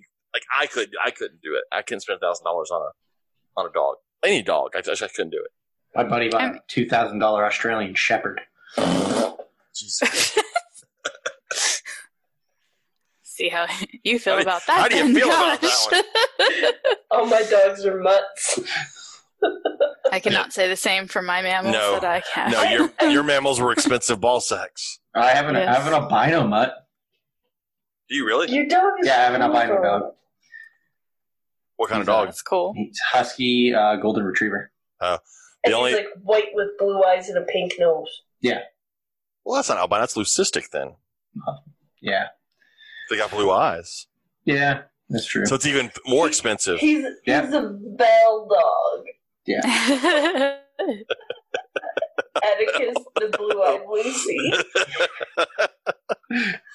Blue-eyed, that's gonna be. Everybody's gonna want those. Those are super expensive. So start breeding it out to everything. Well, he just got his nuts chopped. He just got his nuts removed because he's an asshole. You just lost all your money right there. Nah, I'm not worried about it. He's expensive enough because he has allergies.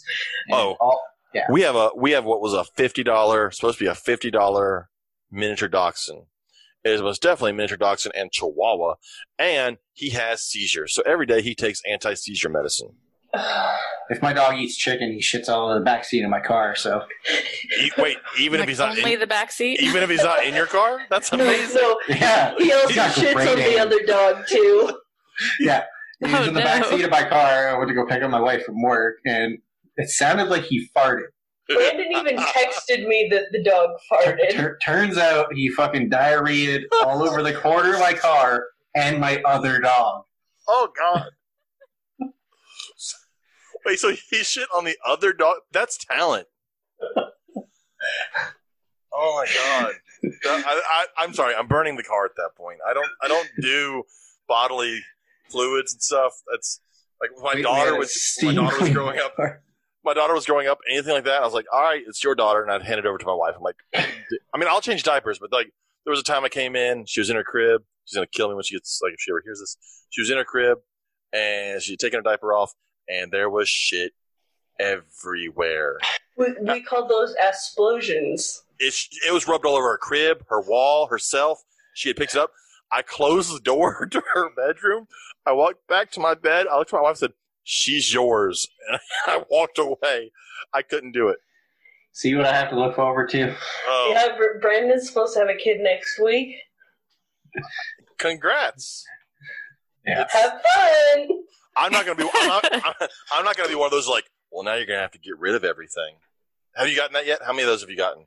A lot of my other family. So, are you getting rid of any animals? No. Can I get rid of you though? We got that all the time. I'm like, no, I'll probably have more by the time she gets here. Yeah. That's basically it. I think I'm kind of prepared for the shit because I got Tegus and they like to be Picassos. Right. Brandon will show up to my house and I'll be like, "You got poop on your arm." Brandon, let me tell you the one thing that they don't prepare you for. So, baby's gonna be born. The very first diaper in the hospital, you're gonna change it. I need you to understand it looks like tar. No one tells you that. So when you open it up and don't know, you go, "What the fuck is wrong with my kid?" It's supposed to look that way. It's tar shit, and it's sticky like tar. It's like they released evil out of their asshole, and it's in a diaper. So I just want you to be prepared that it's there. It's coming. It's going to be there. Look, after a day or so, it won't be that way. But that first diaper is a nightmare. All right. Then it gets seedy. Yeah. The worst is when it leaks out the leg of the diaper. No, when it leaks up the back of the diaper. Oh, look at all this stuff you have to look forward to, Brandon. Just shit. That's when you just put the whole baby into the tub, clothed and everything, and just turn the shower on and like slowly peel the layers off and rinse as you go. Yeah, this is why I like folks that do cloth diapers. I'm like, that's fucking gross. I'm sorry. I have to throw that stuff away. It has to leave my house immediately. Like, someone was like, you should use cloth diapers. I'm like, first off, I don't want to change the shit. I'm going to have to because it's my kid. Second, I'm not going to then take that shit and carry it to my washing machine. I'm pretty sure my mom had like a service for my sister, and this is in the early 1990s. Not all of us are fancy enough to have a service come.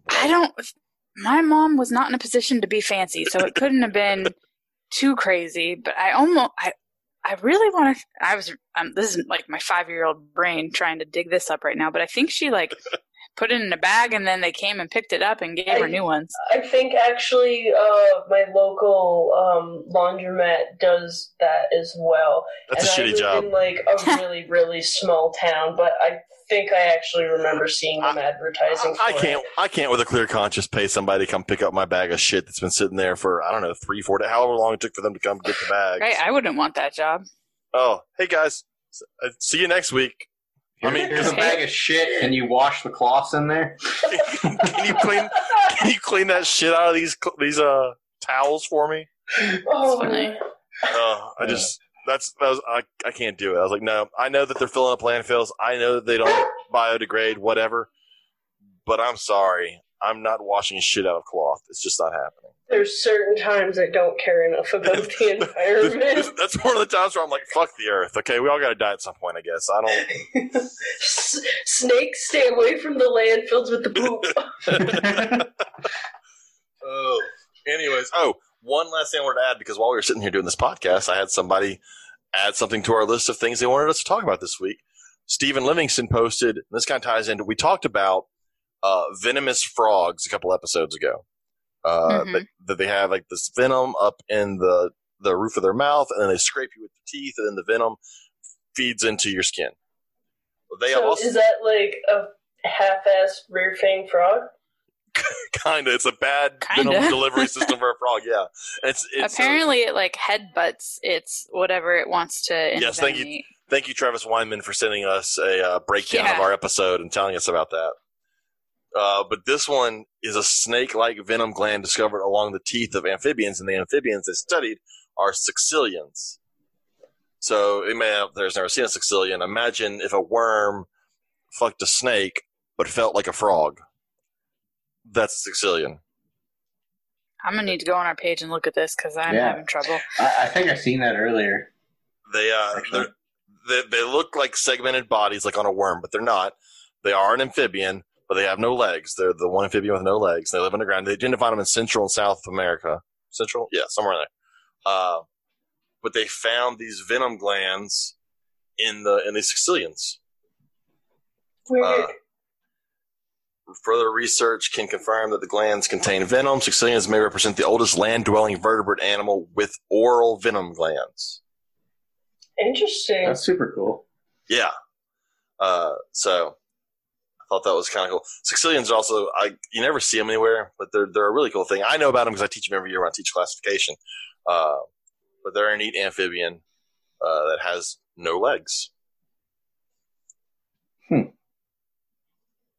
The internet's not working. I'm trying to look it up, and my internet's not working. I'll have to do that later. But so that was added. Like I said, that was added like in the middle of this podcast, and I wanted to bring it up because it was on this week's thing. So there it is. I brought it up. Weird venomous Caecilians. Yeah, I think I've seen that post earlier, except I never looked at it because I was at work. Not to be weirded out by weird venomous Sicilians, which are people from Sicily, and that's completely different. You saying that people? Is that what you're trying to say? Yeah, people from Sicily would be Sicilians. This is a Sicilian. This is different. Don't want you to get the two confused. They look very similar. You're already confusing her. I think he's trying to be funny and failing, I think, is what's happening. I found it hilarious. I've reached a point in my life. I thought it was funny. I realized something the other day. I realized that I've kind of realized I'm old. I know that. Even at 35, I just feel old. But I realized that I've reached the part in my life where I no longer I truly no longer give a fuck. So I'm like the point, like when I feel like you're too young to reach that point already. No, it's great that you have though. Trust me, it's called being jaded. I no longer care if people find my jokes funny. I think that's also part of being a dad because my daughter finds almost none of my jokes funny. But I don't care. I also realized, like, it's one of those things, like, fat people know this. When you're a kid and you go to the pool, you wear a shirt. It makes you feel better. You're like, if I can hide all this fat, chicks will think I'm sexy still. So that's just a lie to yourself at that point, then. Yeah, it works. I've reached a point now where I'm like, I'm about as sexy as I'm gonna get or work towards. I no longer give a shit. I'm not wearing a shirt if I go to the pool. I don't care. I wear a shirt to go to the pool because my titties always fall out if I don't. My kids will be like, let's go on the water slide. It's like, Yeah, water slides mess you up. It's a completely different issue. Oh, man. So, anywho, that's what I have for the week. Anybody else have anything you two want to add? Something that has bothered you in the hobby, or something you want to add that you like about the hobby? Something anything. It is your time. I like the portion of the hobby where a lot of people want to work together and attain a goal that's sustainable for the hobby, so we can keep the things. And I hate how there's people who just ruin it for everybody. Yeah, I think that's not just our hobby. That's every hobby. That's everything. It's everything, and it's always going to be an ongoing issue. Well, I think in our hobby we have gotten very close. And I think all these podcasts, your podcast, our podcast, all the other ones came before us, have really helped bring the hobby together because we now hear from people that are doing things that we do that we would not have known about otherwise. Well, yeah. I've gained so much information since starting doing the hobby because, I'm not a professional. I don't know everything about reptiles. I've never worked in a zoo or, any of that stuff. I have zero qualifications other than I really, really like them. So, everyone I talk to is smarter than me about something. So all I'm doing is constantly, soaking up more and more and more. And, how else are we going to advance the hobby? Yes. And other people in the field, too, are going to have more knowledge on certain subjects about the hobby too. So if we work collectively as a group, we're going to benefit from that. And one thing I do want to hit on, since we kind of didn't talk about it much, I do want to talk about your podcast for a second, because some people may not have heard of the Canadian Herpetoculture podcast, but yours, that's us. That is you guys. So your podcast is interview based, very much like the other ones. But you've been reaching out to non-hobbyist people too, right? Yeah. Yeah. If you're involved in reptiles in any way, you're on our target list. There's just so much more than just keeping reptiles that, is going to improve the hobby. Talking to the herpetologists that are studying them out in the wild is really important because we can apply that information to how we keep them in captivity and, come up with this amazing hybrid of captive keeping with wild influences and keep the animals in better condition than, red lights and fish tanks. I don't know, Brandon, you've really wanted to reach out and cause change in things like Madagascar, where a big part of your collection comes from. Yeah. So with some of my animal sales, I'm going to be taking $50 from my sales and put that towards conservation. I've applied that to the Herp Society that I'm part of. So $5 from all our future memberships will go towards conservation in Alberta. We have a group that we're donating to. Actually, next weekend, I got to go hand them $1,000 check for a donation. Oh, wow. We agreed to make $1,000 donation for their running fees and stuff like that. They gave us a list of some of the stuff that they're looking forward to doing. They want to eventually buy land, so we're in the works of planning some stuff with them and some other events. I just want to help aid in conservation and education with the whole hobby. We do that with the podcast as well. There's one of the tiers on our Patreon, $10 from your donation goes towards a Canadian nonprofit that's reptile related. So I think we have a couple rescues, some herp societies, some conservation societies. It's really all about giving back and having these animals taken care of. Yeah, because I think it would be really disappointing to not be able to see the animals that I enjoy in my home in the wild. That's cool. Like I said, that's great that you're doing that. Yeah, I've talked about on our podcast, taking a portion of every time I do a show or animal sales and putting it towards U.S. ARC was kind of my big thing. Our lawyers that help us out here, and so I felt like for me, when it comes to the hobby, that's kind of my dues into the hobby. They help make sure I can keep my animals. We talked about all these laws that are trying to get passed. U.S. ARC for us is our group that helps fight so that these things don't happen, or at least if they do, they're manageable and we can still function with them. Yeah, we really don't have a group like U.S. ARC right now. In Ontario, they started a group called Evolve, so they're kind of dealing with Ontario government on that side. The Herp Society that I'm involved with, we've had to deal with the province trying to ban dart frogs previously. So, okay, wait. Why? Because they're dumb. Someone explained to them that they're not poisonous in captivity, right? That's what we had to do after the fact that they banned them, and then 4 years later they took them off the list. So put other stuff. Yeah, and then they're like, surprise! Here's a bunch of other crap on the list. So isn't that when they added the Gonyosoma? Yeah, they added a bunch of random stuff. So rhino rats are technically illegal here. Because they'll stab you with their pointy noses? I don't... Yes. They're going to poke somebody's eye out, so. And, they were mainly added so that the red-tailed rat snakes? Yeah. That's what they actually wanted to outlaw, but then the rhino rats ended up getting lumped in with it. Yeah, they kind of just do blanket bans on certain species, so they just include a genus, and then that's a weird ass genus to go after, because there cannot be that many people owning red-tailed rat snakes. I mean, one, they're assholes. I've dealt with wild cults before; they're not the best, but just in general, they're an obscure colubrid. Yeah. There's a lot of colubrids that we can't own here. There's a whole controlled list, so and we can't have any giant species either. Yeah. And a lot of monitors that we can't have either. But the province over, you can't have ball pythons, but you can have an American alligator. So that seems smart. Right. That's good. Yeah. I mean, because those ball pythons, you do worry about them killing your children.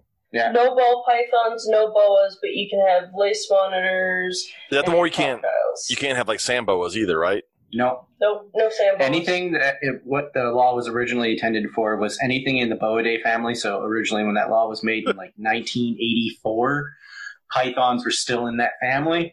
So they go back to what the intent of the law was. So those scary Stimsons and children's pythons, you don't want them attacking your people. Yeah, no sand boas, no nothing, but you can feed your children to an American alligator if you want. Fucking baskins. Priorities. Yeah, that's right. So a lot of our laws don't make sense to us, but to whoever wrote them, they probably make somewhat sense. Because they know nothing about the animals. That's all lawmakers for any law. They know nothing about the things they make laws about. Yeah. April, anything else you wanted to add this week? Other than you have baby snakes? Nope. But next week I'll talk about my baby snakes when I get to see them. Hey, maybe there's a chance I'll talk about baby snakes. We'll see. No, I look forward to seeing pictures. Absolutely. I'll post them. I like baby snakes. Hopefully they're cute. I hope. Some pictures of Nagini 1, Nagini 2, Nagini 3. That's how I label it. No. If it's a boy, it's Ka. You got Ka and Naginis. Yeah. I laugh because Terrell had a carpet python. His first carpet python was Ka. Of course it was. I posted pictures of my hatchling Madagascar giants that I produced last year the other day. Posted some pictures of those because they were late in the season, so everybody thinks they're a lot older than they are. But hey, Brandon, how's your arts and crafts project coming along? Oh, my epoxy display for my skeleton that I'm working on? Yeah, your arts and crafts project. I got to do another layer of epoxy after I do some work onto the wood that I want to take some excess epoxy away from, and then do my final pour. And then I got a bunch of moss to add on to it.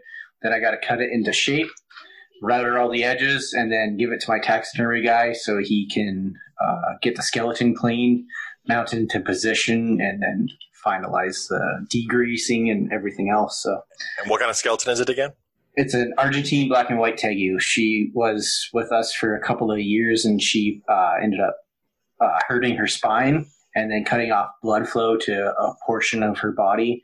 And then she ended up having necrosis in one of her legs. And then the vet thinks that eventually there was a blood clot that just stopped all the blood flow. So it was very unfortunate. We did take her to the vet to try and do what we could. She was starting to get better, and then the necrosis took over and the blood flow just kind of stopped. So she unfortunately passed away. We were going to put her down, but she passed away before we could because we noticed that she was suffering and she wasn't doing as well as she used to. So it was very unfortunate, but I figured I'd give her a nice display and have a good memory of her. So it's a good way to honor the animal, and it can provide education for future generations for ever, basically. Yeah. I also have another one that I did, which is a Colombian tegu, and he passed away of metabolic bone disease. You can see the thinning of the bones in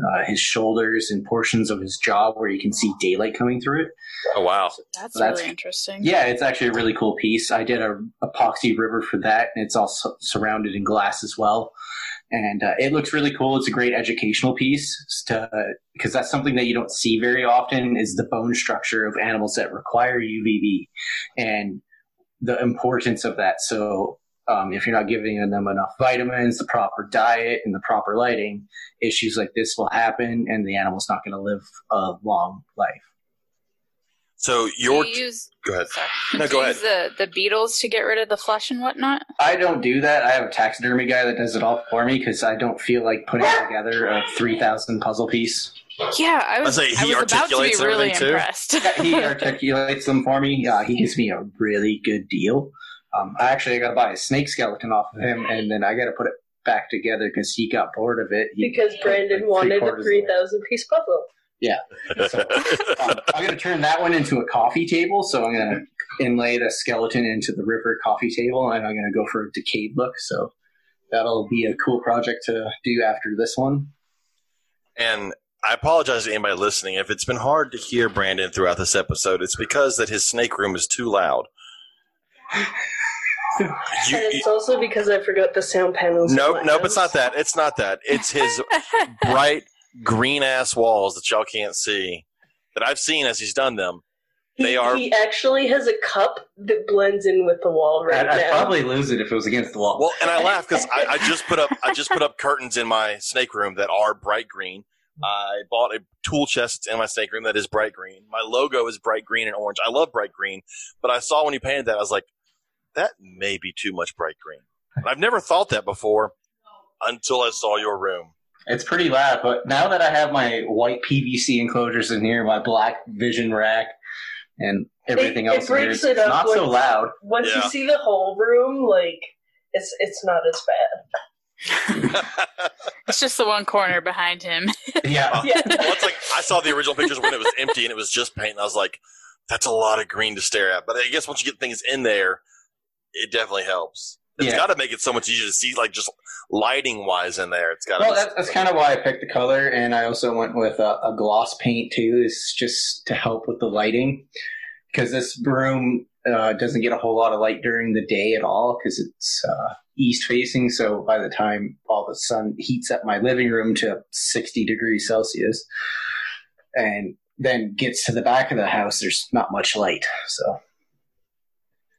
Yeah, I've been told I'm not allowed to paint our house. One, I hate painting, and because I hate it, I do a shitty job. So all painting in houses that we've ever lived in is my wife's job. So yeah, I do a lot of the painting and then the drywall fixing because I'm in construction. So Brandon does all the man stuff. Yeah. All right, so that is all I have for this week. That's it. I'm officially done. April, you've been done for, I'm sure, about 15 minutes now. I'm good. I'm glad we talked about y'all's podcast. Everybody should go out, check out the Canadian Herpetoculture podcast. I know there's 70 podcasts, but at this point, honestly, with podcasts, you just kind of have to find the ones that you enjoy. That are on the top. Well, I mean, like just the topic. Like, I may not listen to all of yours, but I will definitely listen to a handful. Like, when I see that topic list or who you had on there, I'm like, oh, yeah, that's what. Just because at this point, you can no longer do that. Whereas when it used to be NPR and From the Ground Up, I'm like, yeah, I can listen to those too. That's easy. Yeah. And now it's everybody. Yeah, I do the same thing too. If there's certain topics, I'll listen to it. If it's somebody that, if it's more Morelia talk, then I usually don't want to listen to it. So that's just me, because there's 500 episodes of Morelia out there now. So yeah, Jake and Justin. I can't say anything. I said it's their fault and Owen's fault that I now own a Brettles python. So, and I it's awesome. I fixed up the lighting in my Brettles cage last night, so now I can light it up really nice. Yeah, I do like that. That'd be cool. Yeah. I have to quit listening to other podcasts so I don't buy stuff. I'm kind of focused because I'm into like weird colorbirds. So there's a couple species that I'm interested in, but they're either really stupid hard to find or I can't find them. My importer's just content being like my drug pusher right now. Your importer can't find the animals that I want. Yeah, but she finds all the ones I want, so I don't care. You should get goofy, somewhat venomous snakes like April. I know you already have some. You can get more. I'm looking at Parastenophis bastilianus, and they come. Stop using big names. There's no common name. Yeah, they don't have a common We're going to make name. one up. What's it look like? It looks like a calican kind of, but with like ginormous eyes. Yeah, and like really a really weird kind of flat front face because they're lizard eaters. So. All right, so it's a zebra something. We're working. We got to start. the zebra tree snake is the arboreal. Zebra cat-eye tree snake. We're done. Moving on. But yeah, they're super hard to find. One of the herpetologists I talked to, he's only seen like 2 of them in captivity, so in Europe. So you say Europe with disdain there. In Europe. Yeah, because it's not anywhere close to here, so we can't get it. That's why he's saying it. I can get them. Actually, it's easier to get animals from Europe than it is to get them from the States. Yeah. That's insane. Really? Yeah. That is way easier. Yeah, it's weird. Importing from the States isn't even a blip on my radar. Yeah, and it's usually like way more money, too, so because the exchange rate now sucks. Yeah, like, we're paying, like, double website hosting fees for our podcast right now. Well, maybe y'all can just trade us some maple syrup and mousses, and we'll be all right. I was going to send Justin maple syrup when he was... Real maple syrup. Yeah, but he didn't want any, so I'll send you guys maple syrup. Who doesn't want maple syrup? Apparently Justin. What the hell, Justin? It's maple syrup. I'll send you guys maple syrup and stickers. We sent a Canadian care package to Winston the Tegu. Yeah, Sarah Curry, she made her logo, and she didn't want to get paid for it, so we just sent her like a box of Canadian candy and illegal candy because I sent her Kinder Surprise. Oh yeah, I had a German foreign exchange student in high school whose parents sent over like original Kinder with the hidden candy, hidden toys, and all in it. And I remember getting those and thinking, man, why don't we have these here? And then later in life, I realized, oh, we don't have them here because Americans choke on shit. Yeah, we're not allowed to hide candies and stuff because stupid kids choke on shit. That's how you weed out the stupid kids. That's right. But apparently, you guys aren't very good at that. No, we're not. No, obviously. I need stickers because I now have my freezer. I've realized I'm just going to start covering my freezer in reptile stickers. Send me your addresses and I'll mail you guys some stickers. And if you're lucky, maple syrup. Yeah, we have stickers at the and they have maple syrup lollipops. Those things are fucking delicious. I'll send you guys those too. That sounds awesome. I'm fat, so maple syrup sounds good on pretty much anything. As long as you don't send me Canadian bacon, we're good. Oh, now I'm gonna do it just out of spite. It's fucking ham. I don't want ham. Please. Our bacon's bacon. It's pork belly. Yeah, they're talking about the back bacon. Oh, fuck back bacon. Canadians don't even like back bacon. Look, every time I see it on like when you order a pizza and like Canadian bacon's an option, like no one should eat Canadian bacon. It's just ham. It's not even an option in Canada. No, I know. Canadian Talk to bacon any isn't Canadian an about option Canadian to bacon. put They on have your no pizza. idea. Yeah. I was like, I've asked Canadians, like, yeah, we don't have that. I was like, why do we have it? I don't even want it. Who can we give it to? Someone else needs to just take Canadian bacon off our hands. And anybody listening out there who's like, I like Canadian bacon on my pizza, shut the fuck up. You're wrong. You're wrong. You're wrong. Only good bacon is regular bacon. And if anybody tries to tell me that tofu bacon or carrot bacon or whatever other bacon makes you feel good because it doesn't have a face, you're wrong too. I want my bacon to have had a face. I want it to be delicious. And I'll think that it's great because it uses tears to marinate its own meat. You just went off on this really weird tangent. I do. I love bacon and I hate vegans. So that's rude. Pineapple belongs on pizza. What? Wait, what? You're done. You're done. That's.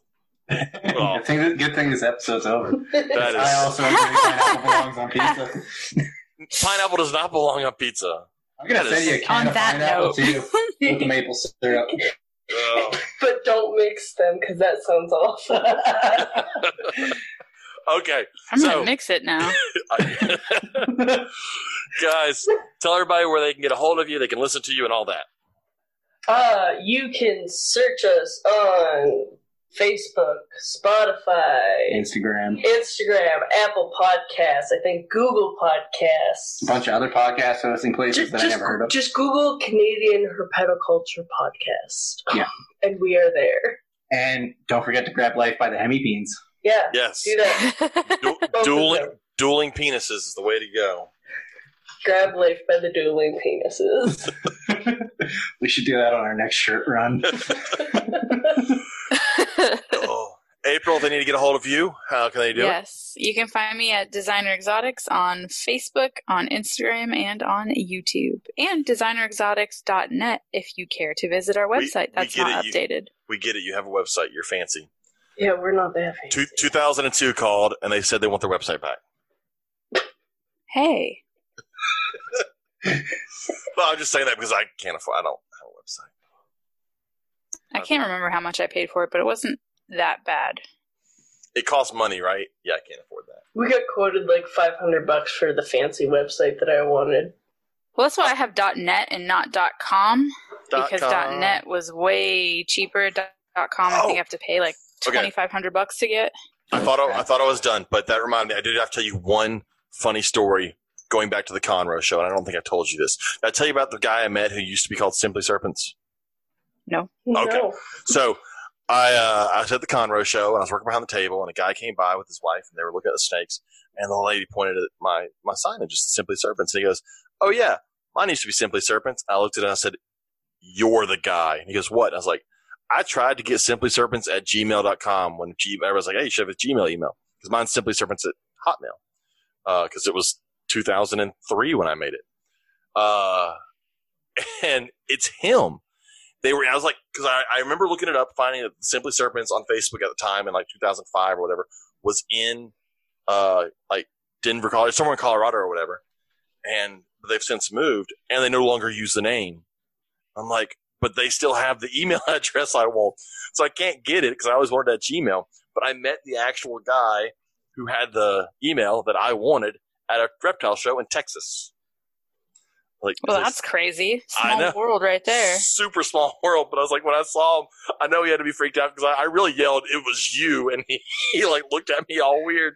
And I had to explain why it was so weird because I had Facebook stalked and tried to find this guy. And I told him, like, in your email somewhere, you have an email from me asking if I can have your email address. So, yeah. That reminded me. Did you make any, like, improvement on this? Like, any headway? I'm still Hotmail. I'll be Hotmail forever.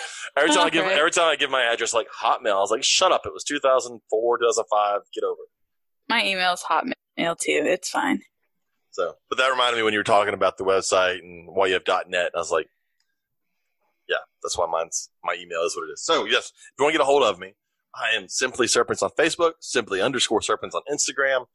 If you want to get a hold of us, we are the Reptile Gumbo Podcast on Instagram and Facebook. If you're listening to us, you already know how to find us on podcast. Each week, we do put a post up about what we want to hear from you guys. So tell us what you found that week, what you thought was interesting. We gave some this week that were pretty good. Still haven't found one that beats the one from Joe's episode where he talked about the porn star using venom to kill somebody. That was a pretty good one. That was pretty good. There's also a porn star who makes rubber dildos of his own penis and sells them all. Oh, candles. It was candles. He makes penis candles and sells them online. So that article had everything. So if anybody can find a better reptile-related article. Hemipene candles. I think I found a new hobby. Oh, goodness. A new Etsy shop is going to pop up. Just tons of different animal penises, just different candles. Yeah. Oh. So anyways, that is it for our episode this week. Thank you guys for coming on. It was awesome. Thanks for having us on. Thank you so much. Absolutely. This was a blast. And I'm definitely sending my email address or my actual address because I want maple syrup and stickers. I will send you maple syrup and stickers. Yeah. I'll give Brandon the shipping card so we can have discounted shipping. April, I will talk to you next week. I'm done talking to you for this week. Okay. It's done. So, all right. All right, guys. Have a great night. All right, bye. Bye.